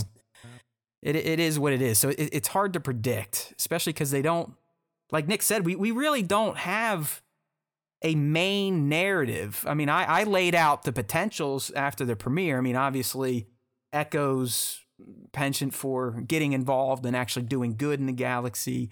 Omega and just her feelings of, am I dragging these fuckers down? Could they be doing more without me? Yeah. And then, obviously from the Crosshair perspective and what the hell he's up to. But we as Nick's right, we have not gotten into those at all. We've sniffed them. So I'm going Nick. I think 5 is going to be, you're at least going to be able to sense like, all right, I see where this season's going. I like it. Bring on episode 6. Yeah. No, I mean. Okay. Dude, you've had COVID, right? Yeah. Yes, I have. Yep. Do you think you're going to be a long hauler, or have you noticed anything about your system that has changed since having COVID? That's a good question because I have been thinking about it recently. It's like, to me, it's my memory, which is the weirdest thing. Like, it's not like respiratory issues. Like short-term or long-term? Short-term memory, 100%. Short-term memory has been affected by COVID. Yeah, see, I definitely have what they call the brain fog. I guess to me, I would just say, well, it feels like I'm on some of my meds, but I guess people that don't use meds that end up feeling a little cloudy, that's they call it brain fog. Yeah. But I'll just, some days I'll wake up and I do not feel like I'm in my head, like fully in my head. Like I feel like I'm on a trip. Yeah. A bit. No, I mean, like not full on, like I ate like a few grams of shrooms trip, but I don't feel like I'm in reality. Yeah, no, I mean, like to me, like, I mean, and Taylor's noticed it too, and it's not been as pronounced for her, but like, I forget stuff all the time now. Yeah. Like, like I didn't have like I would say like I didn't have a great short-term memory before this, but now it's like, it's even getting me concerned. It's like, oh man, like right. I don't remember stuff that like I clearly should remember. Yeah. Yeah, and you're not like a daily user. Like I pretty much signed up to kill my short-term memory, so I can't necessarily blame COVID fully on that, but the fogginess and feeling out of it for sure. The reason I asked, honestly, my armpits sweat more than they have ever done in my life after having it, and my BO it's special. All-time levels. It's like some choice ass smelling BO. Like, keep some onions under there and rub them around, rub them up your ass and rub them back in your armpit type of thing. I mean, look at my fucking armpits right now. Look at this. Look how far the sweat line, dude. The sweat line's going like halfway down my torso. It's like underneath my tits. Oh my God, dude. And my house is freezing cold. That's the best part. I'm in a basement that's always 65 degrees. That sounds like a wonderland. And I'm sitting here. Yeah, it's like, dude, I'm not nervous or anything, but my armpits are just dripping right now. And I've noticed ever since that goddamn bug, that's it. The fucked up head, like I'm not me, and really stinky, sweaty armpits. Yay. Yay. I can't wait. Oh man, all these fucking diseases. It's like people get on people that want to stay locked up, but I'll tell you what, that year and a half, 2 years is the best health I've ever had in terms of not feeling like shit, not being sick. And my poor fucking my sister's family, her 3-year-old was in the hospital over the weekend for RSV, pneumonia. It's just like, God damn it. Humans should not be allowed to interact with each other. We shouldn't. Yeah. Bring back the fucking mask. Like, everyone makes fun of the mask. Masks kick ass.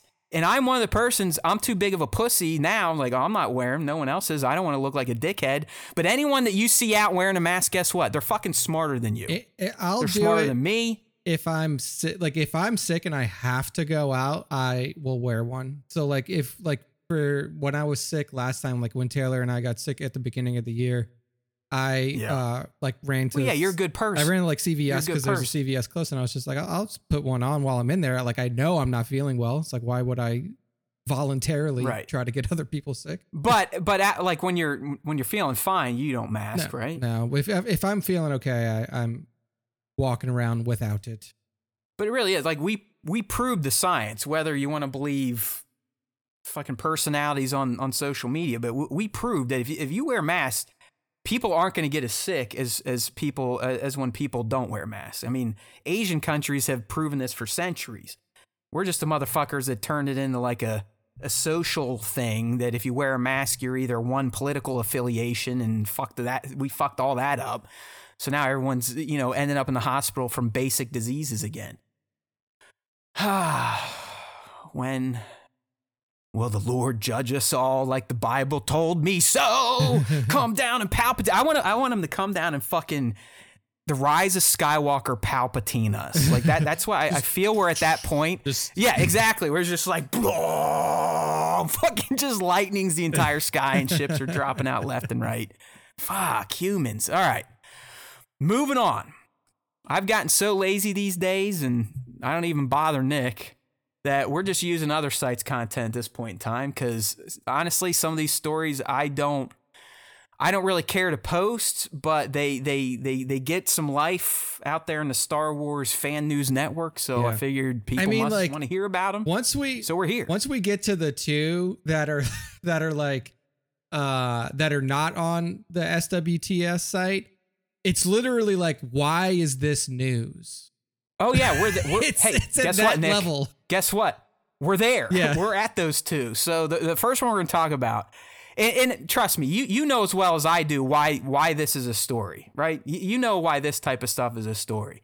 Anytime, it seems like these days, it doesn't even have to be Star Wars, but anytime there's like a big pop culture.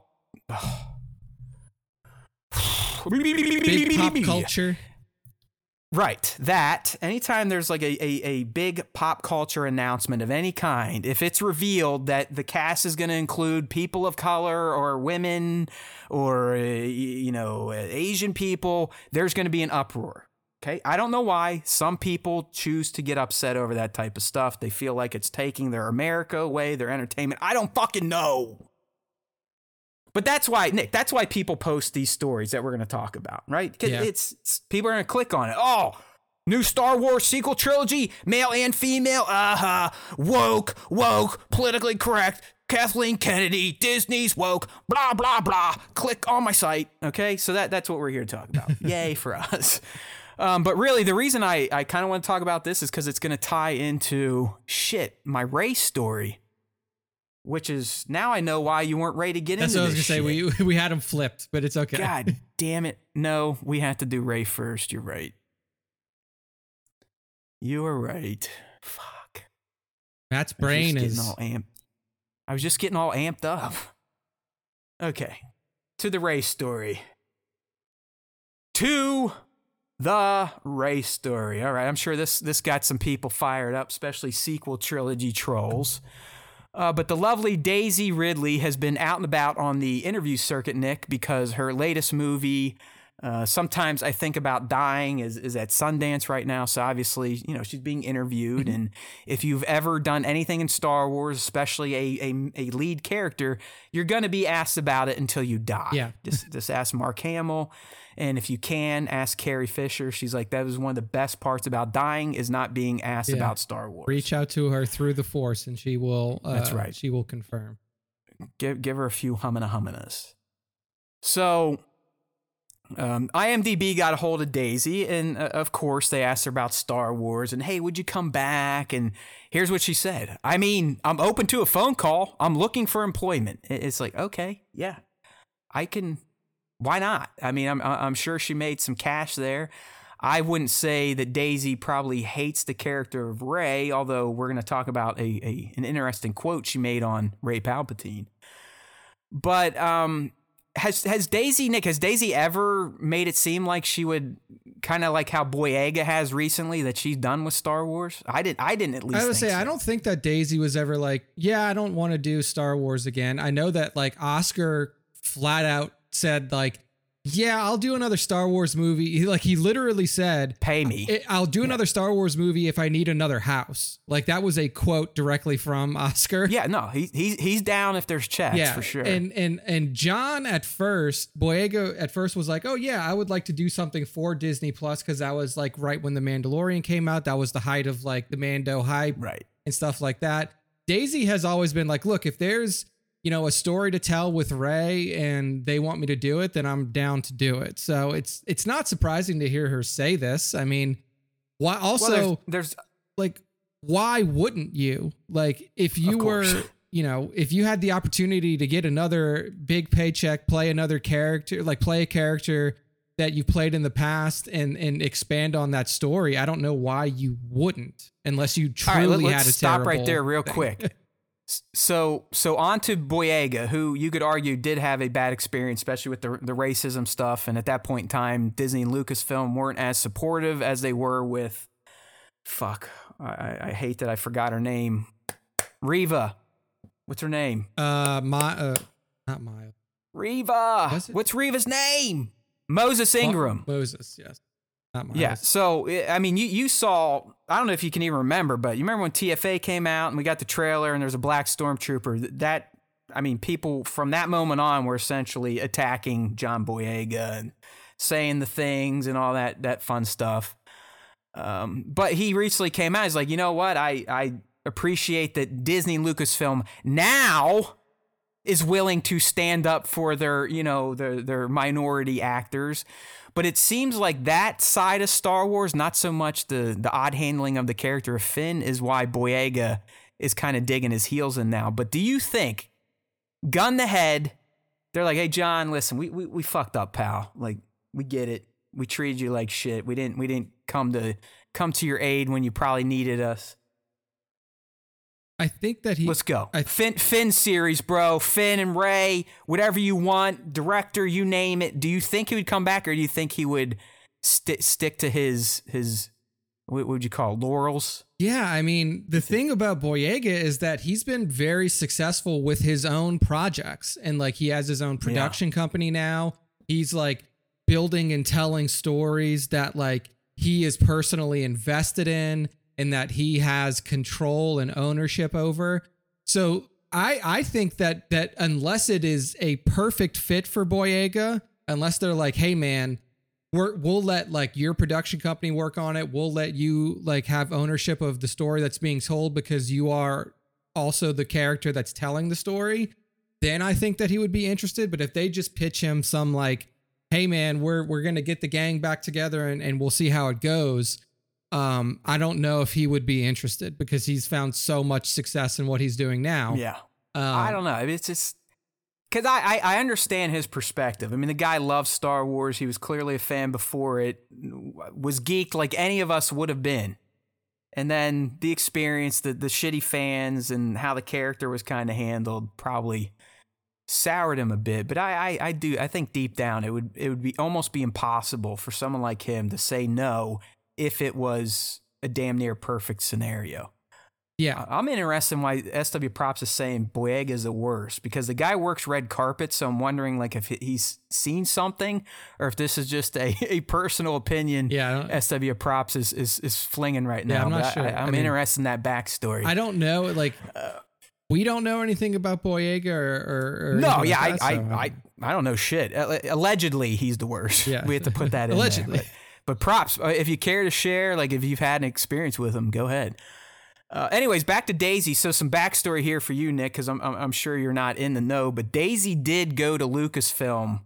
It might have been as early as last November, December, and met with Kathy, and she said it was just a lunch and to talk. But I question if Daisy and Kathleen and people at Lucasfilm are really buddy and they just hang out every, once a year, or if she was there to potentially just hear some ideas, or, like, hey, Daisy, we appreciate you here. Rey is not gone. There's always potential. We just want to stay on good terms. So there are like some breadcrumbs around this to where, and the reason why I wanted to do this before we talked about Damon's movie is, there could be talks like this could already be in the works where they're asking Daisy, like, hey, this is Damon's movie. It's going to be set in your era. Obviously, you're not going to be the mains, but we'd like to get you in there. Or, we're thinking about a Disney Plus series and with your character doing this. So, I mean, there's a good chance they're already pitching stuff to her. Yeah. Or that something is going to happen, because, I mean, and really it's the Damon project that we're going to talk about here in a little bit, because we know it's going to be set post-TROS.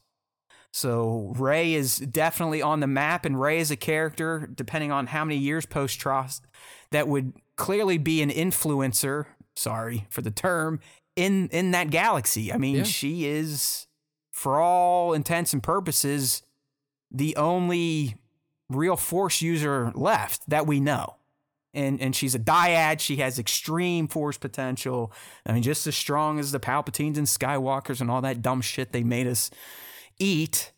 But she wouldn't have to be a main character, I wouldn't think, in this movie, or even in or even in new sequel projects. Yeah, I mean, I think that they are like, this year is going to be 4 years since TROS. So we're getting to the point where they're going to start making content post TROS, or the content leading up to TROS, kind of like how Clone Wars was content leading up to ROTS. If you're going to do that, then there are two avenues you have to take. You either take the live action avenue, which was not something that was explored for prequel and OT material until very recently, or you take the animated route. And if you're gonna do live action, then you need to have people like Daisy on board. You could argue that you could probably do post-TROS content without Oscar, maybe even without John, because those were like the two second leads. Dude, they were underdeveloped characters the way the trilogy played out. I mean, let's be real. If Finn was a guy, then he was nothing, and then he was a guy again. Yeah. And Oscar or Poe is essentially just ace pilot. Now he's general. Yeah. So you don't need them. Rey clearly was the main, even though she really didn't even get a good story. Yeah. So, I mean, we're solidly in that time period. If anything's happening, I mean, like, if anything's happening in terms of post-TROS content development, we probably won't even get it until 2024. So that would be a full 5 years post-TROS.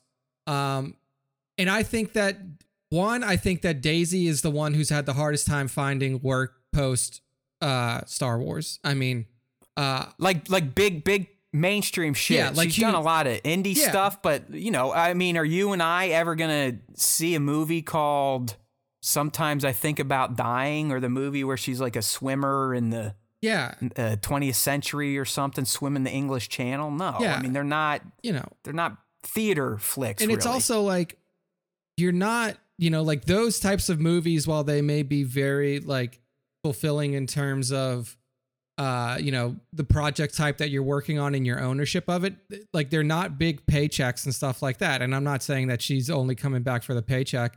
I almost feel like she wants to have a Hayden Christensen moment, but sooner, not fucking 20 years later, And I mean, I like him. She deserves one. I mean, this is no fucking joke. Rey, as she was presented in TFA, was an all-star to me. I love that fucking character. I love the potential she showed. And really, even through TLJ, that was maintained. They came in with a goddamn sledgehammer, in my opinion, and just pounded that character into obscurity. Just made her another, oh, well, she's a bloodline, of course, blah, blah, blue. I mean, The Rey Palpatine line is just as shallow and hollow of somehow Palpatine has returned. It really diminished the character and the journey of Rey in the sequel trilogy. I mean, it fucking killed it. Let's be real. I named my goddamn kid after the character. That's how high I was on the character and the potential after TFA. And then, oh well, so, it is what it is, really. I mean, I think that one, it would be a very interesting thing if she were to be in Damon Lindelof's movie, because that would be and not the star, right? I mean, that would be, if she's not the star, right? To take a star from a Star Wars movie and then they're not the star in another Star Wars movie, that would be different. That would be very different. Not only that, we've never seen a full, like, either a movie or a trilogy of movies that was like, okay, well, you were a star in this one and now you're going to star in this one. Like, the only time that we've ever seen that is with Solo. And it wasn't even the same character, like same person playing the character. Like, you had the original trilogy, it had their 3 heroes. The prequel trilogy had its 2 heroes. And then the sequel trilogy had its 3 heroes. So I would be very surprised if they were like, okay, we're going to do more like post-sequel content and we're going to bring back the same characters again, because that's like very outside of the Star Wars formula. Well, I mean, think about it this way. This has technically been done, but like you said, it took 40 years to get there, because Luke, Han, and Leia, they were the stars of their trilogy, but then they became supporting characters in the sequels. It just took decades. Like, so I think what you're saying, Nick, is if we get this, if this is going to be a real thing and it is just more than conjecture, that's how it would play out. It just wouldn't be that big of a time jump, both in universe and for us. Yeah. I mean, it's a hard thing to figure out with Star Wars content now, because we know that the most successful Star Wars content in terms of fan reception has been through Disney Plus. We also know that Disney Plus is one of the biggest money losers for the company right now. So how much do you dedicate to making more content for that platform? Like, it would be very surprising if their plan was like, hey, let's do live action sequel trilogy follow-up with as many of the main players that we can get on Disney Plus, because that's, one, going to be a huge investment, and 2, it's going to go into your platform that's your biggest money loser. And it is hard to figure out. It's like, do you feel strongly enough about the viability of these characters that you want to put them in another movie and like sell that to your audience again, who is very down on? Yeah, I was going to say, I probably would not be making that call at this point. Yeah, I mean, it's hard to figure out. So and that's always like, that's been a discussion that we've had for the last few years, is like, what is their direction post sequel trilogy? Are they gonna do a Clone Wars version for that and have like, maybe Daisy comes back and voices Rey? You know, like, would she be open to doing voice acting for a cartoon series, for an animated series? So far, only Oscar, because paychecks. Yeah, I mean, Oscar. Yeah, he voiced Poe in Resistance. Yeah, in Resistance.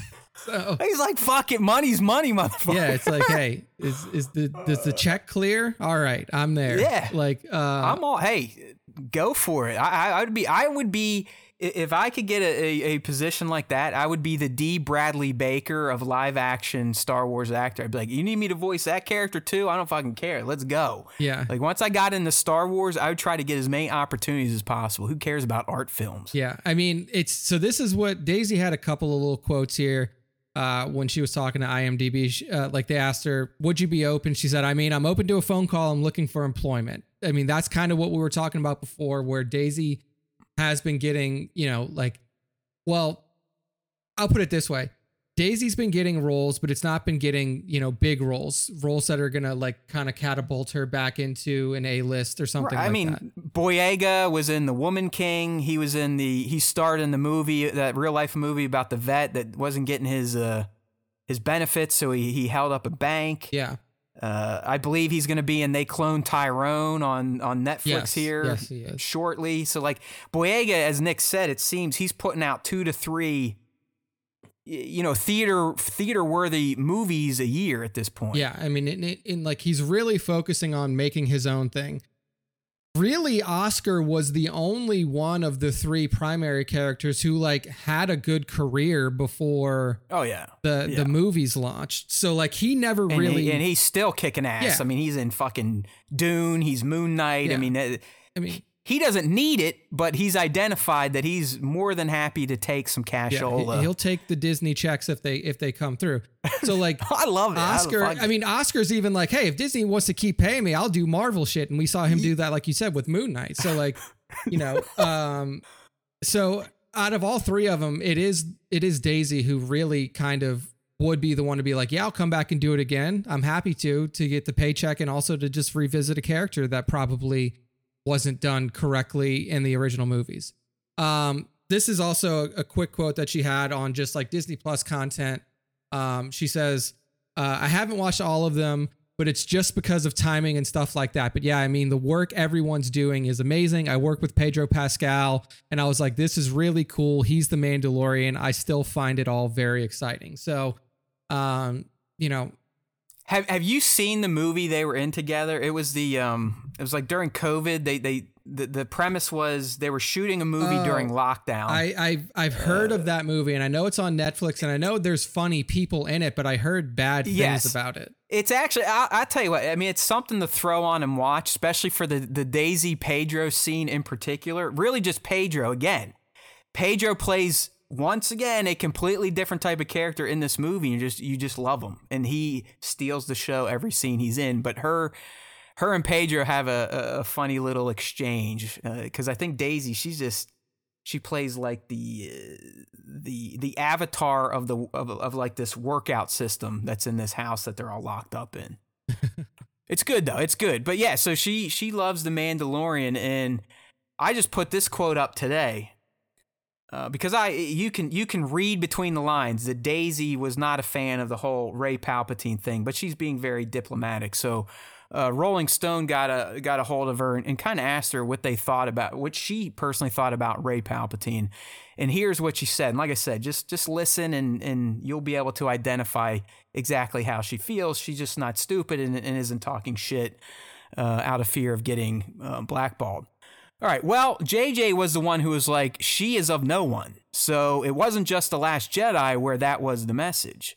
What was interesting about the last one, for me, was that you can be a hero and not come from anywhere, or you can be a hero and come from literally the worst person in the universe.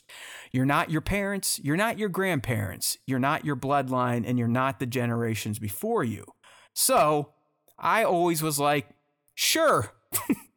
But it's beyond my pay grade. I say the words, do the thing. I do love the version of you can be anyone you want to be, but I also love the version where you can rectify wrongs and can't help what you're born into. So I mean, she's saying I preferred Rey being a nobody that could become somebody, but they made me a Rey from somebody. So yeah, there's this message too. I mean, the message behind the Palpatine thing is like, if you are likening it to like what would be being in normal life, is like you're an adopted child from an abusive family. Like, and that happens a lot. Like there are a lot of children of adoption that are out there. There are a lot of children who went through foster programs for their entire life and then finally ended up in a family that they consider their own of their own volition, not because of who they were born to, not because of what their last name is or anything like that. And I think that was the message that was trying to be pushed across in TROS, is that it doesn't matter where you come from or who, like, you know, what your lineage is. Yeah, I get it. And that's what she's saying. She's like, that the message was like, hey, I could be Hitler's granddaughter and I don't have to become Hitler because of that. But it's fucking stupid. I mean, the Rey Palpatine thing is dumb. And you read that, especially when she was like, so I was always like, sure. Like, okay, if that's the way you guys want to go, you're paying me, I'll do the things.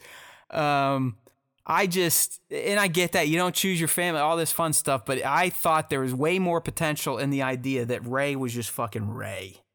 And she could become great, just like a Skywalker or a Palpatine, without having their goddamn jizz mixed up in her DNA. But oh well, it is what it is. even though we have Yodas and Mace Windus and Obi-Wan Kenobis, we could not have Rey just be Rey. Whatever. I think Daisy agrees with me, so we'll leave it there. But the reason I wanted to talk about that first, Nick, is because the Daemon thing and the closeness to Rey in the sequels, and if she'd be involved in the reveal now that Daemon's movie is going to have both a male and female lead, and this story's been all over the place. What a weird ass. Yeah, one of the main. Thing. Oh my God, there's gonna be a lady and a man in it.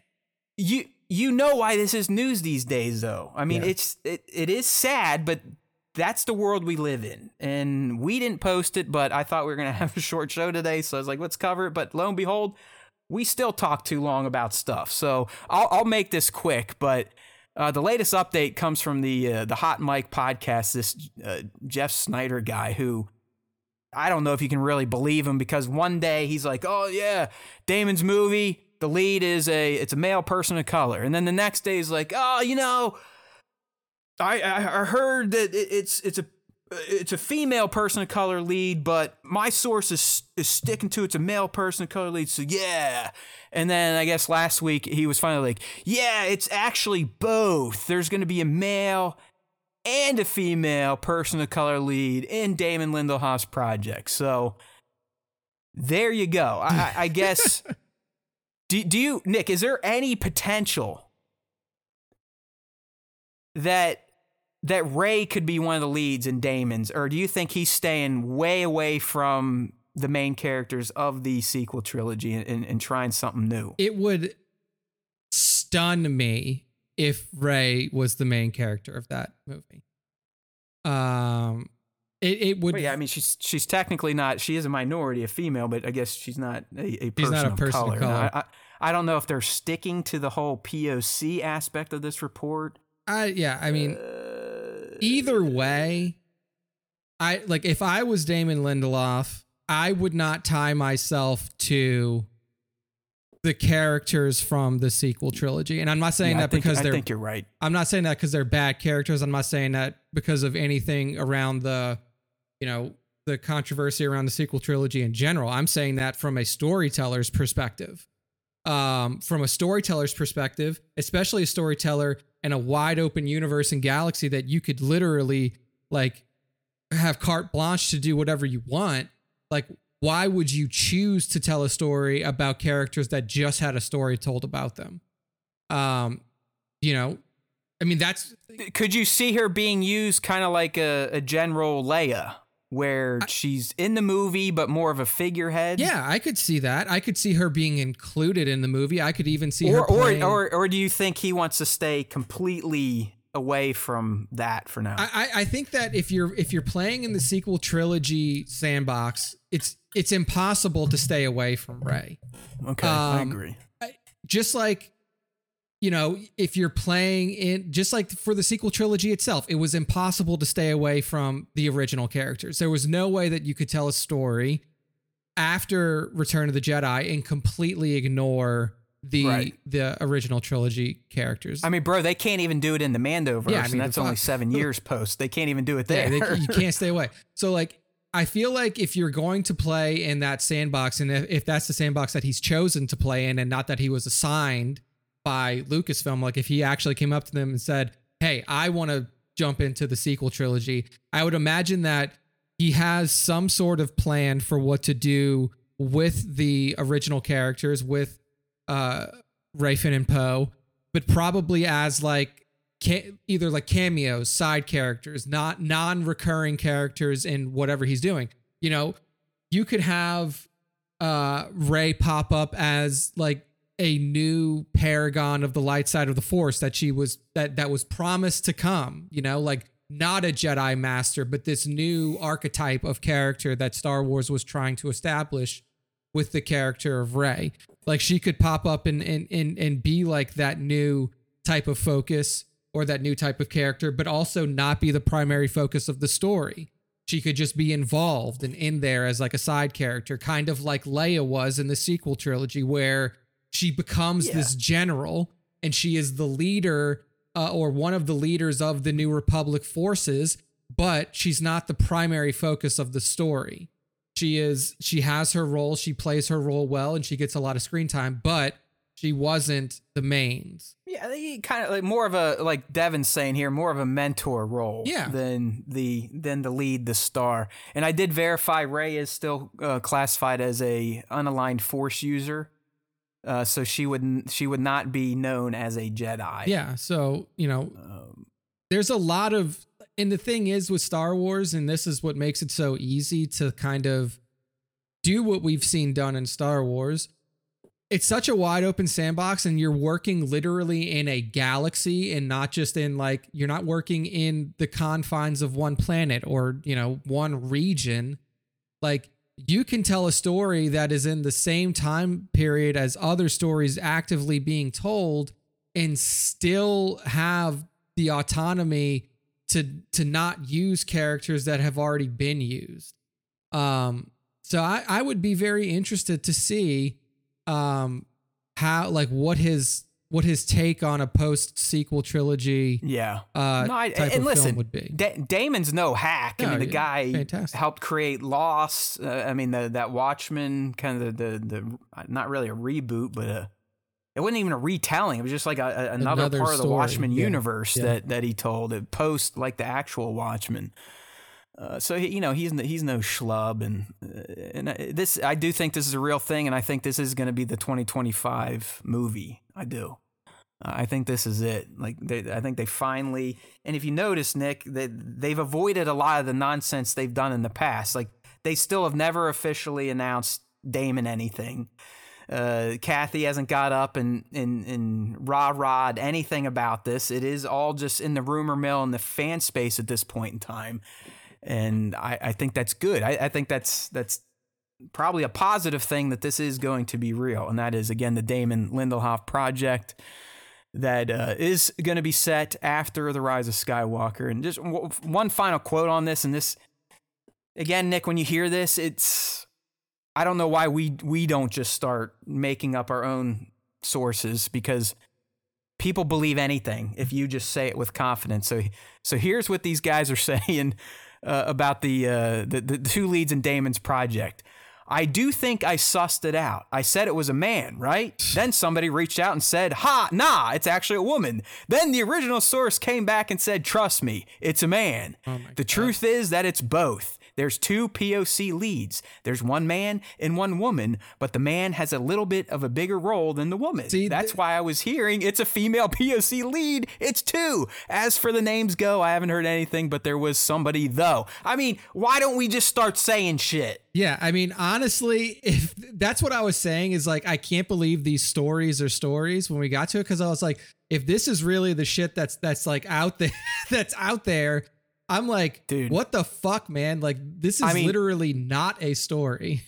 And again, there's nothing against Bespin Bolden. All credit to him. The guy's got a good following. He gets picked up in IGN for his leads and breaks and whatnot. But I'm telling you, man, this is what people click on. This is what people click on, and it's why, if you notice, this isn't on Star Wars Time Show, because like when Nick saw it and he rolled his eyes, I do the same thing.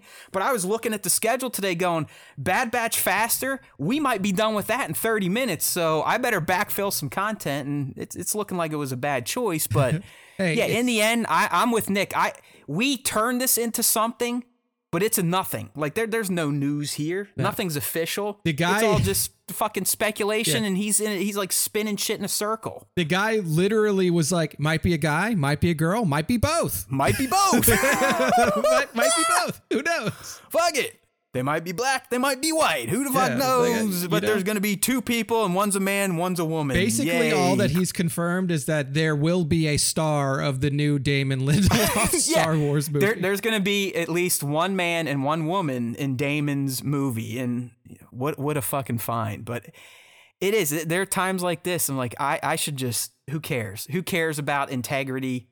Just go with it. Just start saying, This is something we've heard. This is going to happen. This is a rumor. This is a leak. Because I think most of them, outside of making Star Wars and Bespin Bolden, that's what they do. I mean, that's what they fucking do. Yeah. Hey, when you were talking about Disney losing money, I forgot to bring up, have you seen what they're doing with the Star Cruiser Hotel? Did you get the email today? Flashing those prices. I may have gotten it, but I haven't looked at it. I got it today, but they're still not technically slashing Star Cruiser, but Nick, they'll give you, if you book a full price Star Cruiser stay, they'll give you $700 off at any other Disney resort this year. So for Disney, that's unheard of, especially only a year into the operation of this hotel. Like they're clearly, and I read the article. I mean, this place is, I think it's only booked this year during President's Day weekend. Every other weekend, it's still wide open. The schedule's been open since last year to pre-reserve for 2023. So they're starting to do stuff like this, and it's probably going to get even more discounted. Yeah. Now I've seen advertisements for Star Cruiser for the Halcyon Hotel, and prior to this year, even for the launch of the Halcyon, I don't think that they actually did paid ads for it, like paid advertisements. No, like they were just like, hey, it's out, and well, they're waiting on just like Galaxy's Edge. Hey, it's Star Wars. We have Star Wars homers. Yeah, they'll do the work for us. And when you're paying $5,000 fucking dollars, yeah, a lot of the homers out there aren't in a position to fork out $5,000 to $8,000 for 2 nights in a day and a half at a hotel that looks like a Star Wars ship. It's wild. It's wild. That's also set during the sequel era, which most even Star Wars homers aren't in love with. So a lot of bad there, which is sad because when I first heard about this hotel, I was like, fuck, little Matt would have creamed his jeans. And I still would like to go, but at this point, the writing's on the wall. They're either going to shutter it or the prices are going to get slashed. Like $5,000 might go to $3,000 within a year, I bet. Yeah, I mean, it's going to come down significantly. I mean, we're still in an era. I mean, like, as everybody's seen in the United States, I mean, jobs are getting slashed in the tech sector like crazy. So people don't have the expendable income that they once had. So there's no way that Star Wars, especially Star Wars under Iger, won't slash the price of that, because Iger and Chapek, and this is like some Disney, Disney corporate insider shit. But like Iger and Chapek had wildly different ideas for how to run the park sector of Star Wars. Iger's idea was make it cheap to get in, and you'll make money off of just having people coming more than once a year. Like people would make season passes a little bit cheaper, make park entry tickets a little bit cheaper, a little bit more affordable. Chapek was like, hey, we're going to charge people more because they want to come here. They want to come to Disney, so we can charge them more money to be here because they want to be here. And that did not work out for old Bob Chapek very well. Because he also would have instituted that like during the peak of COVID when people weren't fucking coming anyways. Yeah. And so now with Iger back under the helm, they're going to start to revert a lot of those park changes that you saw under Chapek, make things a little bit cheaper, a little bit more accessible. And that's going to eventually roll down to, the Halcyon Hotel and stuff. Because it has to, because Nick, I've heard, I mean, $5,000 for 2 nights, that's like luxury. That's like crazy. New York City luxury, Paris luxury hotel. And it's not even a luxury hotel. Yeah. It's like the rooms they're like cabins on a fucking space cruiser. You eat community meals. Some of the meals, there's dinner theater, but depending on where you sit, you can't even fucking see the performances. So it's just, they're asking a lot and you're not quite getting it. Yeah. So, I mean, it was literally like, it was a test to see how much money they could pull out of the Star Wars fandom. And it failed within a year. Yeah. And what Chapek found out was, hey man, you can, what is this? You can shear a sheep multiple times, but you can only skin it once, is basically what he found out. That's a quote. If anybody knows that quote, it's from Rounders, that movie with, poker movie with, Matt Damon and, Edward Norton. That's a good quote. And he found out, he's like, man, I may have skinned the sheep here and I screwed myself. Yeah. So, yeah, because I mean, Disney fans, they're probably even more diehard and loyal than Star Wars fans, but they'll only put up with so much. And as you said, there has been a decline in the park division which coupled with Disney Plus is why Bob Chapek is working at the Citgo right now. Yeah. And Iger was brought back in. So, oh boy. All right. So there you go. Another real quick hitter here from Bespin Bulletin. And this one actually is, it's at least good news, I guess, Nick. I wouldn't say it's earth-shattering news, but I think fans of this director and the episode 2 of Book of Boba Fett will be happy to hear this. So this coming from, or at least reporting Bespin Bulletin's coverage here. But it has been revealed, probably by mistake, by Steph Green, who, if you remember the name, she directed episode 2 of the Book of Boba Fett. Probably one of the best episodes of the series. If you forget, that was the one where they do the train heist and Boba officially becomes a member of the Tusken tribe, and they end with that fucking awesome Maori-inspired tribal fire dance. It really is some great Star Wars. And like I said, I mean, outside the Mando-centric episodes of Book of Boba Fett, that's the standout. And Steph Green was the director. And I can remember you and I, Nick, when we were breaking down that episode, kind of highlighting Steph's work and how well she did with the episode. And the train heist was great. Ride It Like a Bantha has become a meme. and the just the attention to detail they put into Boba gaining a family. It really was a good episode. Well done, shot well, filmed well, directed well. But now it's looking like Steph has also worked on, more than likely directed, an episode of Ahsoka. So like I said, is it earth-shattering, groundbreaking Star Wars news? No. Is it happy news? I think so, based on her work in Book of Boba Fett. What say you? Yeah, I mean, I think it's good to bring her back. I know that, I mean, we've seen this in the Mandoverse a lot too, like especially, I mean, like the biggest one of these is Bryce Dallas Howard. And she's back on season 3. Yeah, we did get the official directors for Mando 3. Cardboard's in there, Bryce is in there. Yeah. Fujima, and then I think 2 new ones. Yeah, I mean, I think that once you show that you can do good work, they'll bring you back. And I think that this is a perfect example of it. Like you said, an iconic moment and an iconic episode from Book of Boba Fett is what really brings her back into the Ahsoka series. And I know that some people may look into like, oh, well, maybe what she did in Book of Boba Fett is going to be relevant to or maybe they're going to like cross storylines between what she did on that episode of Book and then I think Ahsoka. They just like how she works. Yeah, I think that they just appreciated the work that she did. She showed that she can do good stuff, especially in a show that was heavily like focused around, established characters like Boba Fett from the original trilogy. Ahsoka is similarly set up where you're going to be focused on a character from like a legacy character from the prequel trilogy era. She's also going to be working with Dave. She worked well with Robert Rodriguez for Boba. So I mean, I think it's a good call to bring her back. Yeah, I mean, in the end, I know we have an older listener base, but what you're seeing here with Steph and Bryce and Rick and all these people that have worked with John and Dave in the Mandoverse, this is what's called building your personal network. Mm-hmm. Yeah, and look what it can do for you. I mean, I teach associate degree students when they're about to graduate. I teach a capstone. And I'm not teaching them any new skills. I'm not teaching them any new programming languages.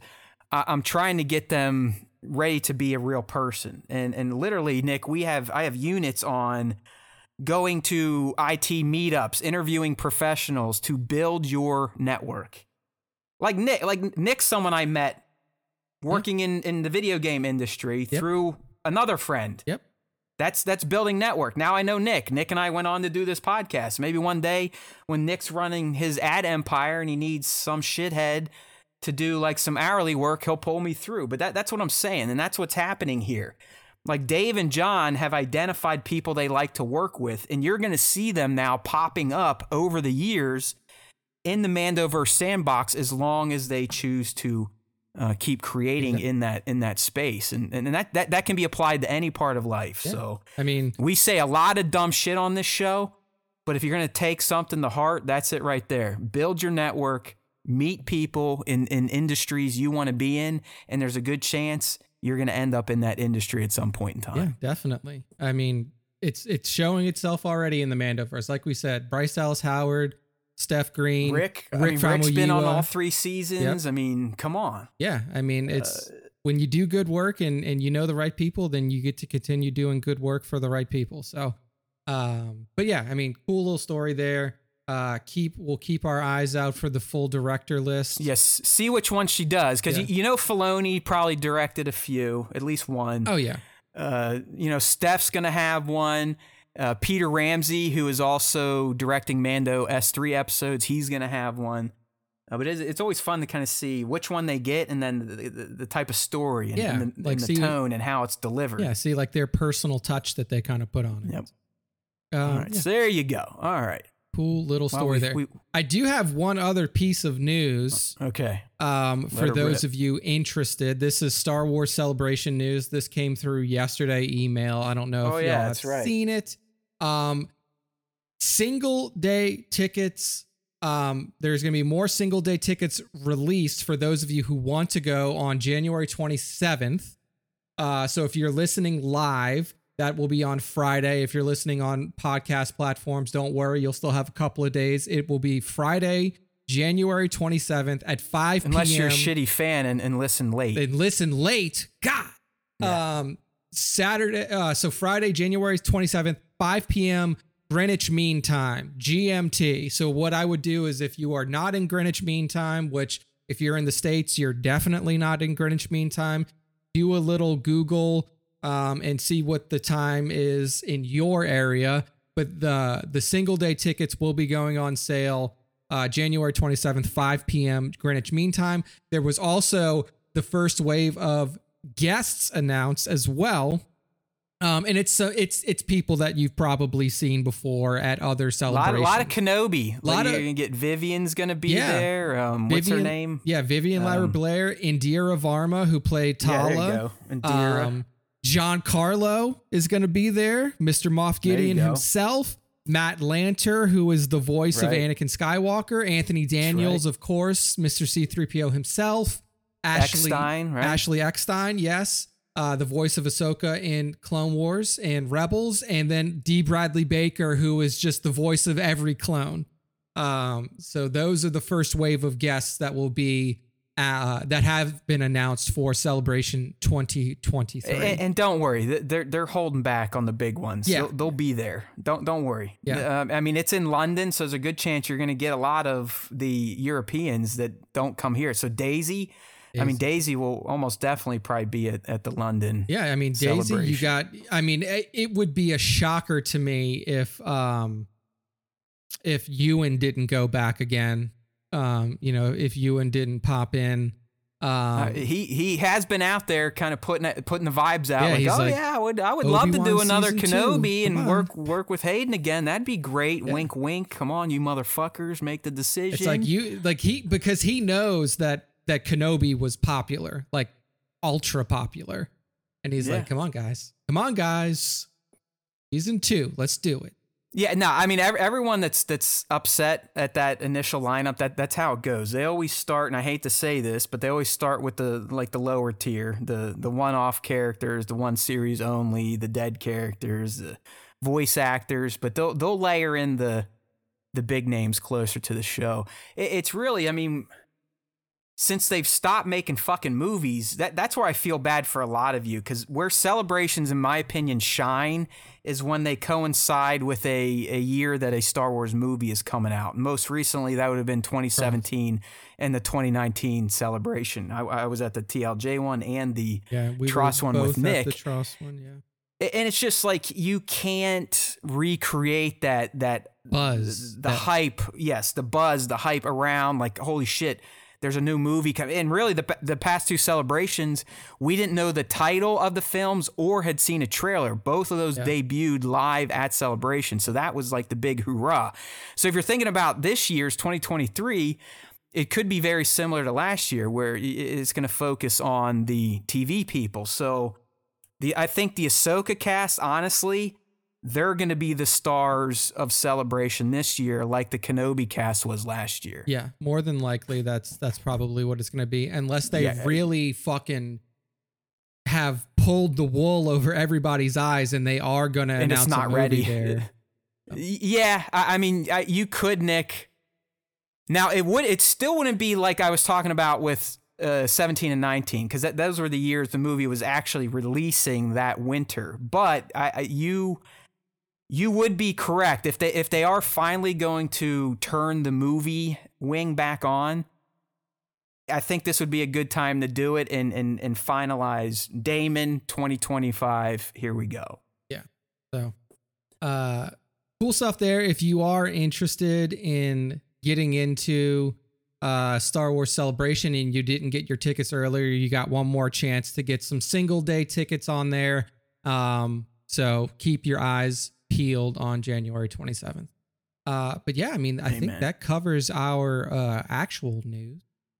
That does, dude. So it is that time of the show. We do it every week. Just in case you're new here, we are one of the only, probably the only, Star Wars fan podcast that dedicates a weekly segment to its fans. So we're talking at least 30s of people. So we have two avenues to get involved. The first one we're going to get into right now, that is the question of the week. That happens every Tuesday morning on Instagram at Star Wars Time Show. If you look in our stories and our post, we will have the prompt. So your job is to read the prompt and then engage. All right. When's Picard? I know Picard 3 is coming out this year, I think. Sorry. Tangent. So you respond to the question either in a story DM or just leave a comment in the post, and we will pick various comments to be read live on the show. We read them as written, so try to use the worst grammar possible. That makes things more fun. All right, Nick. So this week's question, and really questions throughout the Bad probably Batch through April, and who knows how I'm going to handle this when Mandalorian shows up March 1. Maybe we'll get a twofer question of the week. But this week's question deals with the Bad Batch. What was your favorite or least favorite part from Bad Batch Episode 4, the racing one? All right. So, Nick, let me do my story mess up quick, and then you can read the comments as always, because, you know, it's like masterpiece theater for me when you read these. All right. So our first response came from Sir Thomas, aka Zenexperiment 27. Who knew there was 27 Zen experiments out there, but I guess there are. And what Sir Thomas had to say was a very short and sweet. His favorite part, or their favorite part, was when it was over. See, to me, I took that as that was his least favorite part, when it was over, because he was like, "Oh man, okay, it's over. That's right. There's no more to watch." You are ever the optimist, and I am the pessimist. So yes, I see what you did there. Yeah, he was like, "Man, it's over. Now I gotta wait a whole other week for more Star Wars stuff. God damn." Okay, I don't think that's what they were going with, but you know, we are a very positive, kid-focused Star Wars podcast, so I like it. Nice, let's go. Nice. Moving on to the next one. Holy shit! It looks like my mom got involved. I was gonna say, I think it's like she's on my Facebook. Yeah, it's like I think this is actually Matt's mom. So this is the poor lady's been like, you know, bedridden with multiple lung infections. Hopefully she makes it through the week. But you know, she's in her 70s and she's getting pneumonia and COVIDs and all the other shit, bad stuff. But go ahead. What did my mother have to say? Yes, Lady Elaine 24 on Instagram says, "Love that Tech, who always seems so matter of fact, actually showed some of his feelings of pride to the crowd when he won the race." Hey, look, my mom. Look, we were aligned. See, she said it better than I said it. That's what I meant. Yes. You know, Tech always is very factual, like a droid almost. But in this one, as my mother expertly laid out there, showed some feelings. So she's 100% correct. We will not make fun of her comment. That is correct. Thank you. Good job there, mother. Thank you, Miss Elaine. for your comment. That's funny. I know she must be laid up because if she's scrolling through Instagram, leaving comments on her son's dumbass podcast that no one listens to, she is bored, but we appreciate it. All right, moving on. Work more or less here. Our good friend Jason says, personally, I prefer the vibe and story arc from episode 3 and selfishly hope the season leans more in that direction. However, for what it was, the audience it was created for, episode 4 definitely had TPM excitement, even if it did feel like a rehash. So Jason, while he is hoping to kick into the main storyline and the next one, enjoyed the TPM type feel for episode number 4. Yeah, I mean, he trolled it without being a troll. Yes. And I respect that. You know what I mean? Because that's kind of what we were saying, but he went even a little more negative than we did. Yeah, 100%. So thank you, Jason, work more or less, for the response. Next up is Bango31. He says, like the tease about Sid's past, looking forward to see how that plays out. Okay. Yeah, I mean, that's kind of that was like the biggest moment from that episode, was literally like the last 45 seconds of it. But that does kind of open up a new avenue, a new side story for the batch to explore. So at Bango31 kind of nailed down. He's paying attention. He was taking notes. We can respect that. Indeed. Next up, SW Props says, least favorite part was the story wasn't getting pushed further along. Favorite part, True. Tech being able to show off. And yeah. Hey, look at this. Everyone's kind of coming to the top 2 moments I settled on, which I mean, really the only it was 2 a moments. light episode. Yeah, it really was a light episode. Yeah.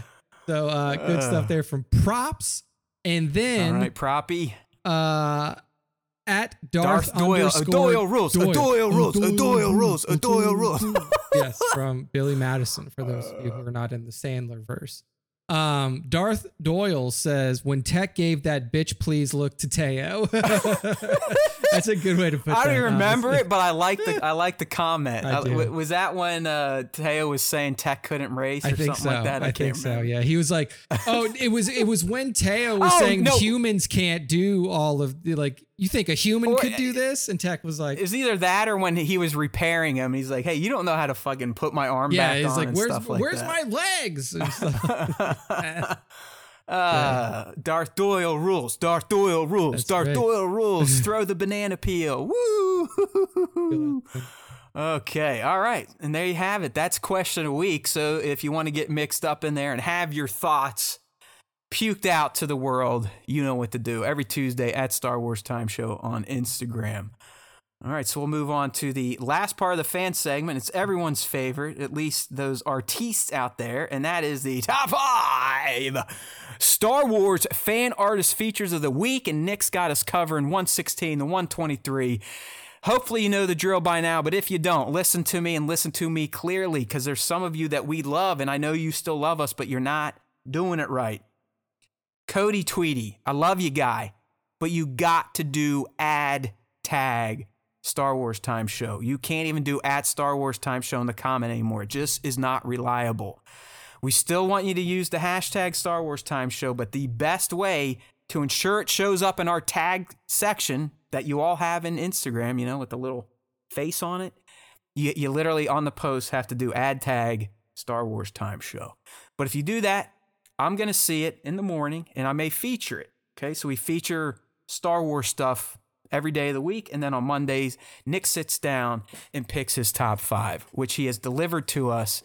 And we are going to honor right now. All right, my friends. So who do we start with here? This top 5 kicks off with at Moz_toy_box. And we have an awesome mashup here of Star Wars and Marvel.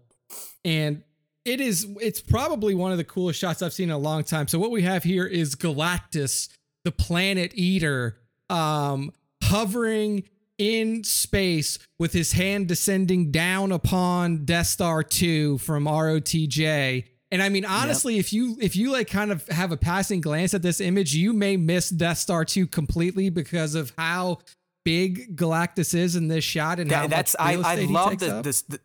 the sense of scale Maz achieved in this shot is brilliant. Yes. Brilliant. I mean, it really sells that feeling of Galactus as this this galaxy-wide terror that can just kind of move through and destroy planets at will. Yeah, I mean, listen, I love Marvel, but I'm not that deep into the lore. I know of Galactus. I've never really seen him or read comics about him, but I do know, like Nick said, that he goes around and eats planets. I think my only introduction to him, and this is going to be sad, is are those early, Fantastic somewhat Four. Now janky Fantastic Four movies. The Silver Surfer one was like with the silver. Yeah, that was the first introduction to Galactus on the big screen, I believe. Okay, You're right. So I understood what he does, and that's why this shot works so well. And Nick, this Galactus figure is large. I mean, I think it's upwards of 3 feet, but still, the perspective Maz went with, kind of that angle looking up, having the hand over the Death Star. I mean, for those that can't see, Galactus, he's in the galaxy. His right arm is about to literally palm the Death Star. Like, he could pick the Death Star up like it was a softball. Yeah. And just shove it into his face. So it all works brilliantly. You could argue that, hey, multiverses in Star Wars and Marvel, you never know who could be coming through a portal or traveling to a new galaxy. It's a fun mashup from Maz_toy_box. Good shit from Maz. Next up, we have an awesome Lego shot from @LegoInspire. And this is just this is some next level, like environmental work that he did here. I don't know if Lego Inspire, if this is like a partially a Digirama or if he just kind of inserted. I do believe a good part of this is practical. I mean, that is insane. But what we see here is a Lego Scout Trooper making his way through an absolutely beautifully lush with a cape, with a soft goods cape, making his way through a beautifully lush environment. You can see his reflection off of the small pool in front of him. You see moss and flora all weaving throughout the environment behind him. Even a little spider on the rock to the right of frame. I mean, this is just a beautifully composed image here from Lego Inspire. And yeah, I mean, I just awe-inspiring.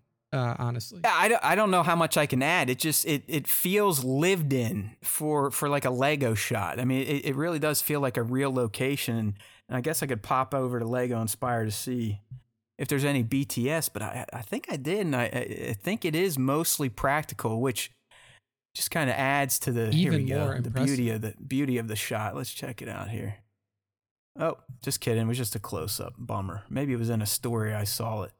But either way, I would say Lego Inspire, and Nick, you can correct me if I'm wrong here, but it's kind of a mix of practical Lego, but that wizardry that Brick Panda 82 uses. Yes. Like that, where it all feels like a cohesive shot, but there's some magic baked into this thing. 100%. I have to imagine that Lego Inspire is adept at Photoshop just because of the types of environmental effects that you see coming in here. You see some like particle effects, like weaving its way through the sunlight rays. The incredible reflection off of the pool, not only of the character, but also of the environment around the character.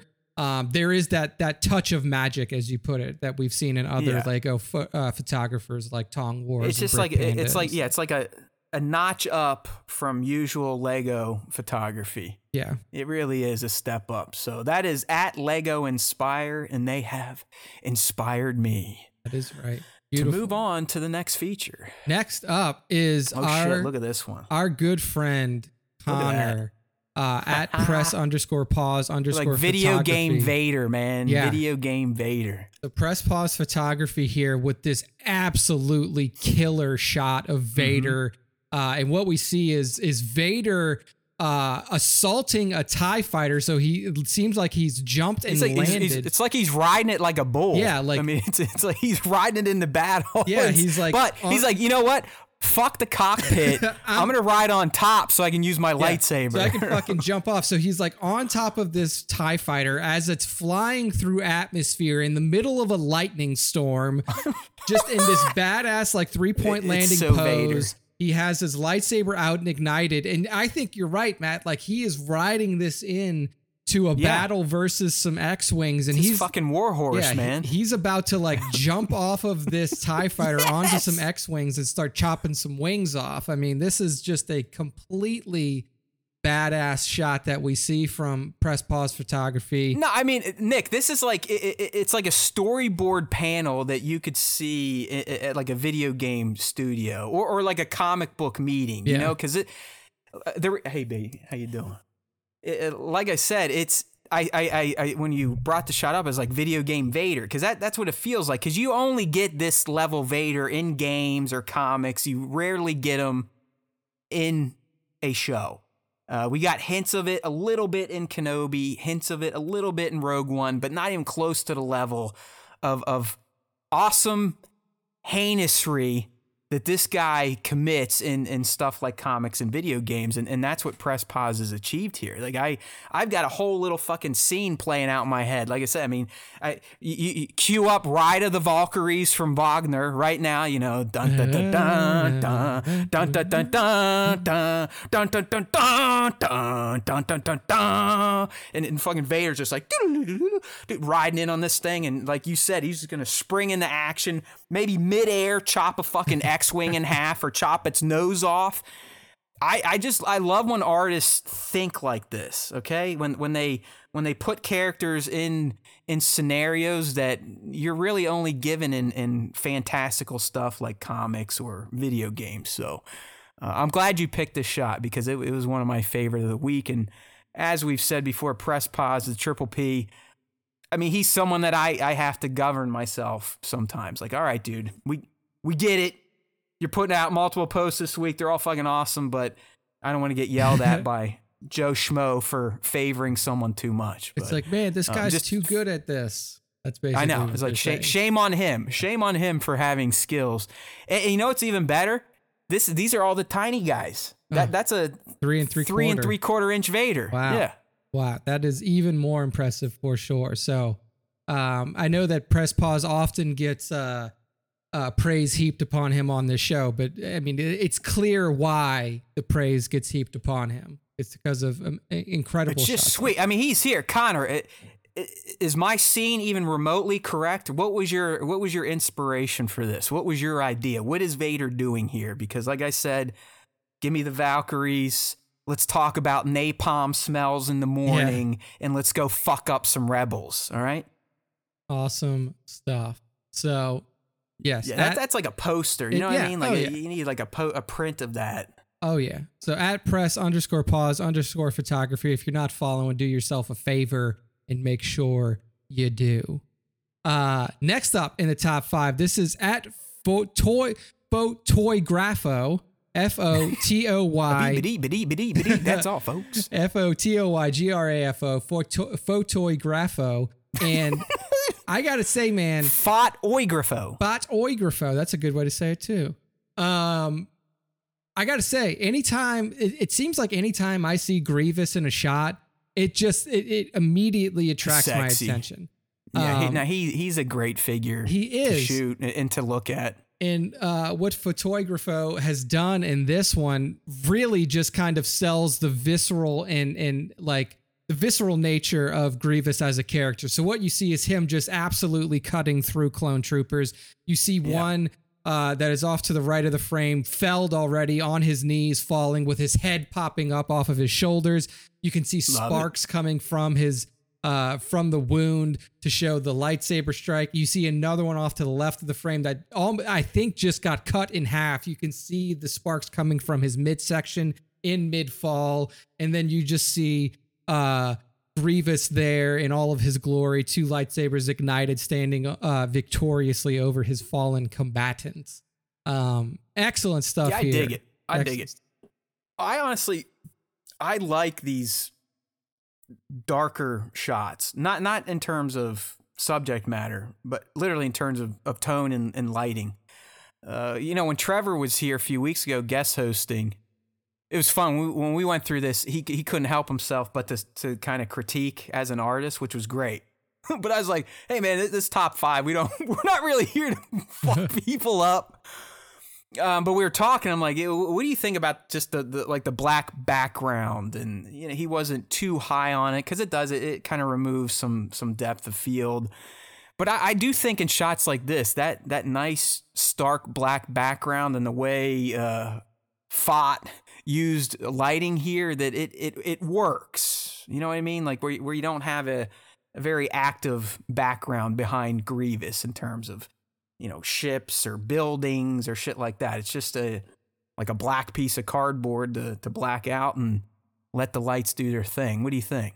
I mean, I think that it really does help to make all of, especially in a shot like this where I think having the explosion really helps. Yeah. Like without that practical explosion, this shot probably would have lost some of its flair. I was going to say, like, it helps to bring out those bright colors, having that dark background allows you to get that reflection of the lightsaber colors on Grievous's body. It allows you to have these bright bits of like spark from the armor. And then, like you said, also like even having that explosion in the background against that dark black kind of black background just makes it pop a lot more. Like if this was out in the sunlight, or if there was like a lighter colored background here, you'd lose all that. Yeah, you would lose all that. The sabers color would not pop.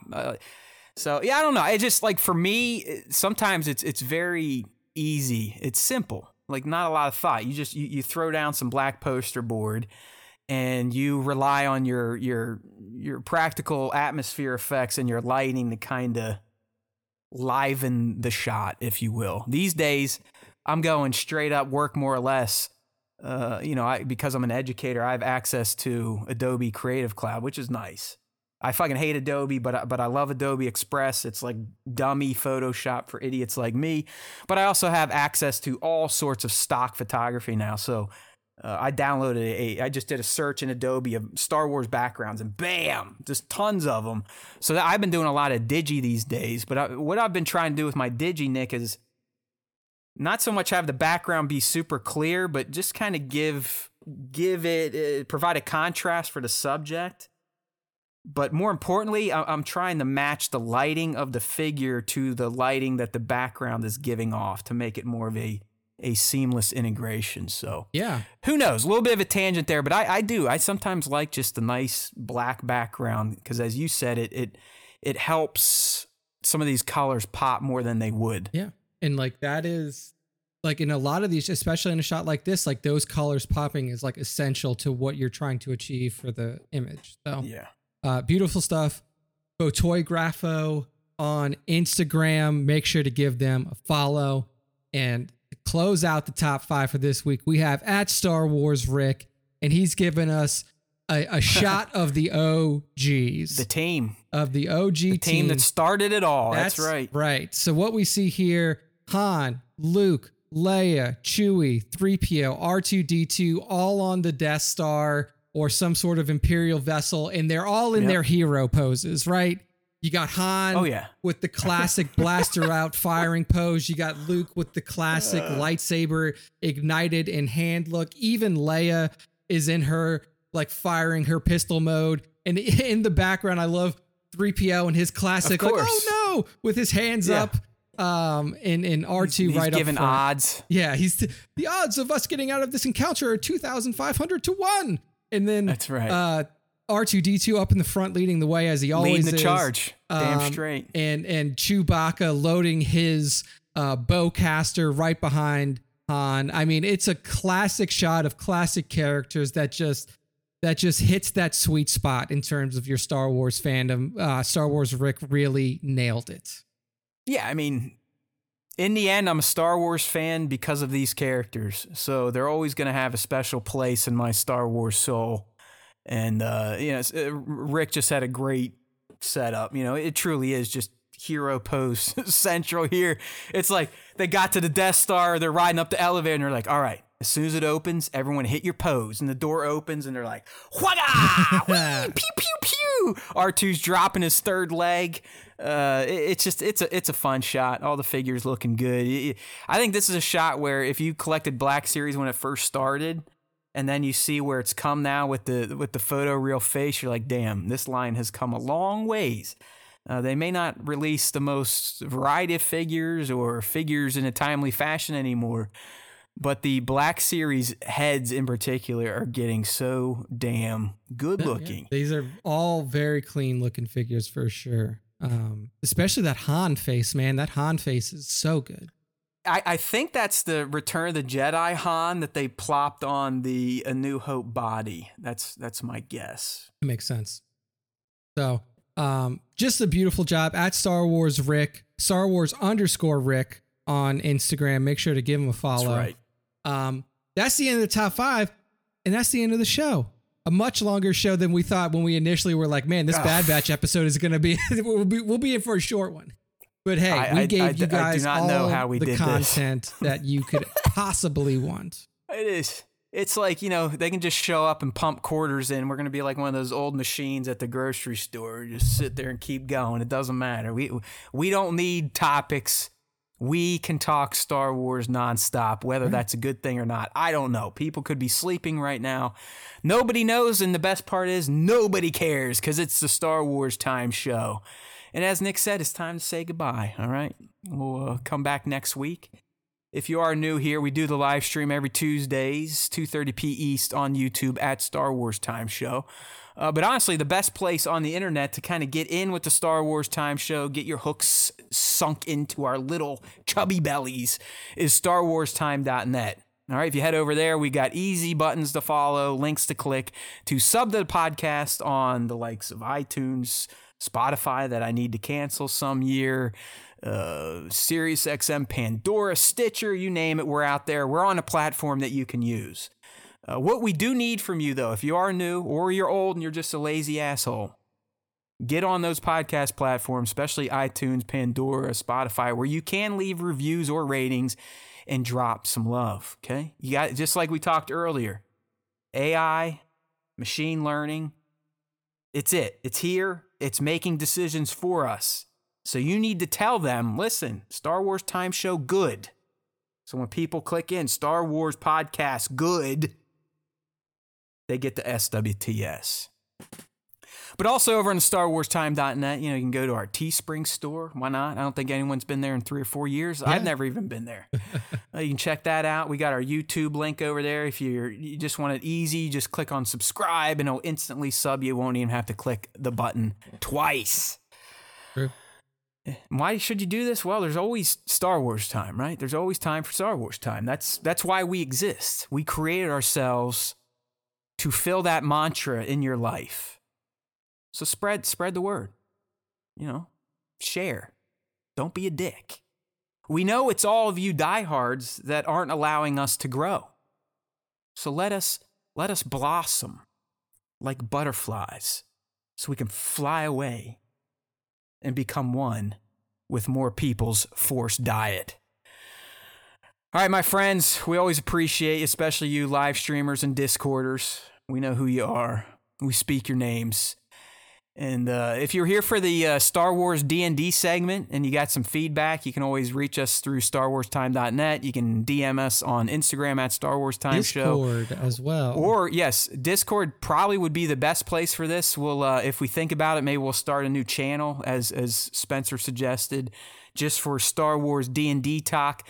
But real quick recap on that, we are planning to do a Star Wars-inspired D&D adventure with Nick being the dungeon master, myself being one of the players, with 3 others that we need to track down.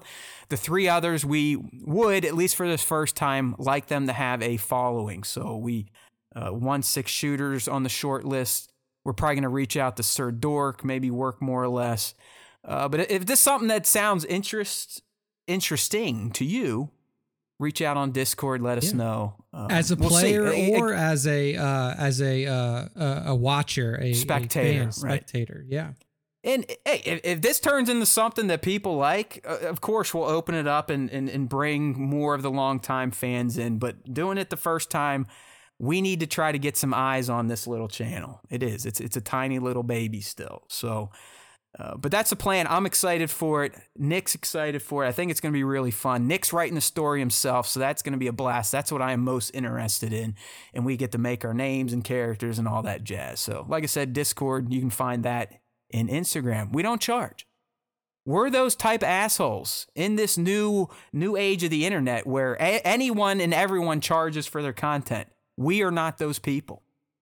We just ask for your undying loyalty and for you to commit seppuku if you leave the Star Wars Time Show audience. Look it up if you don't know what I'm talking about. We go way back. We're like samurai type of shit. That's how we run this organization. If you fail us, you must take yourself out. All right? Nick, it's time to go. It is. Time to go. It's time to say goodbye. All right, people. You know what we do about this time. If you listen to the Star Wars Time Show, the Force will be with you always.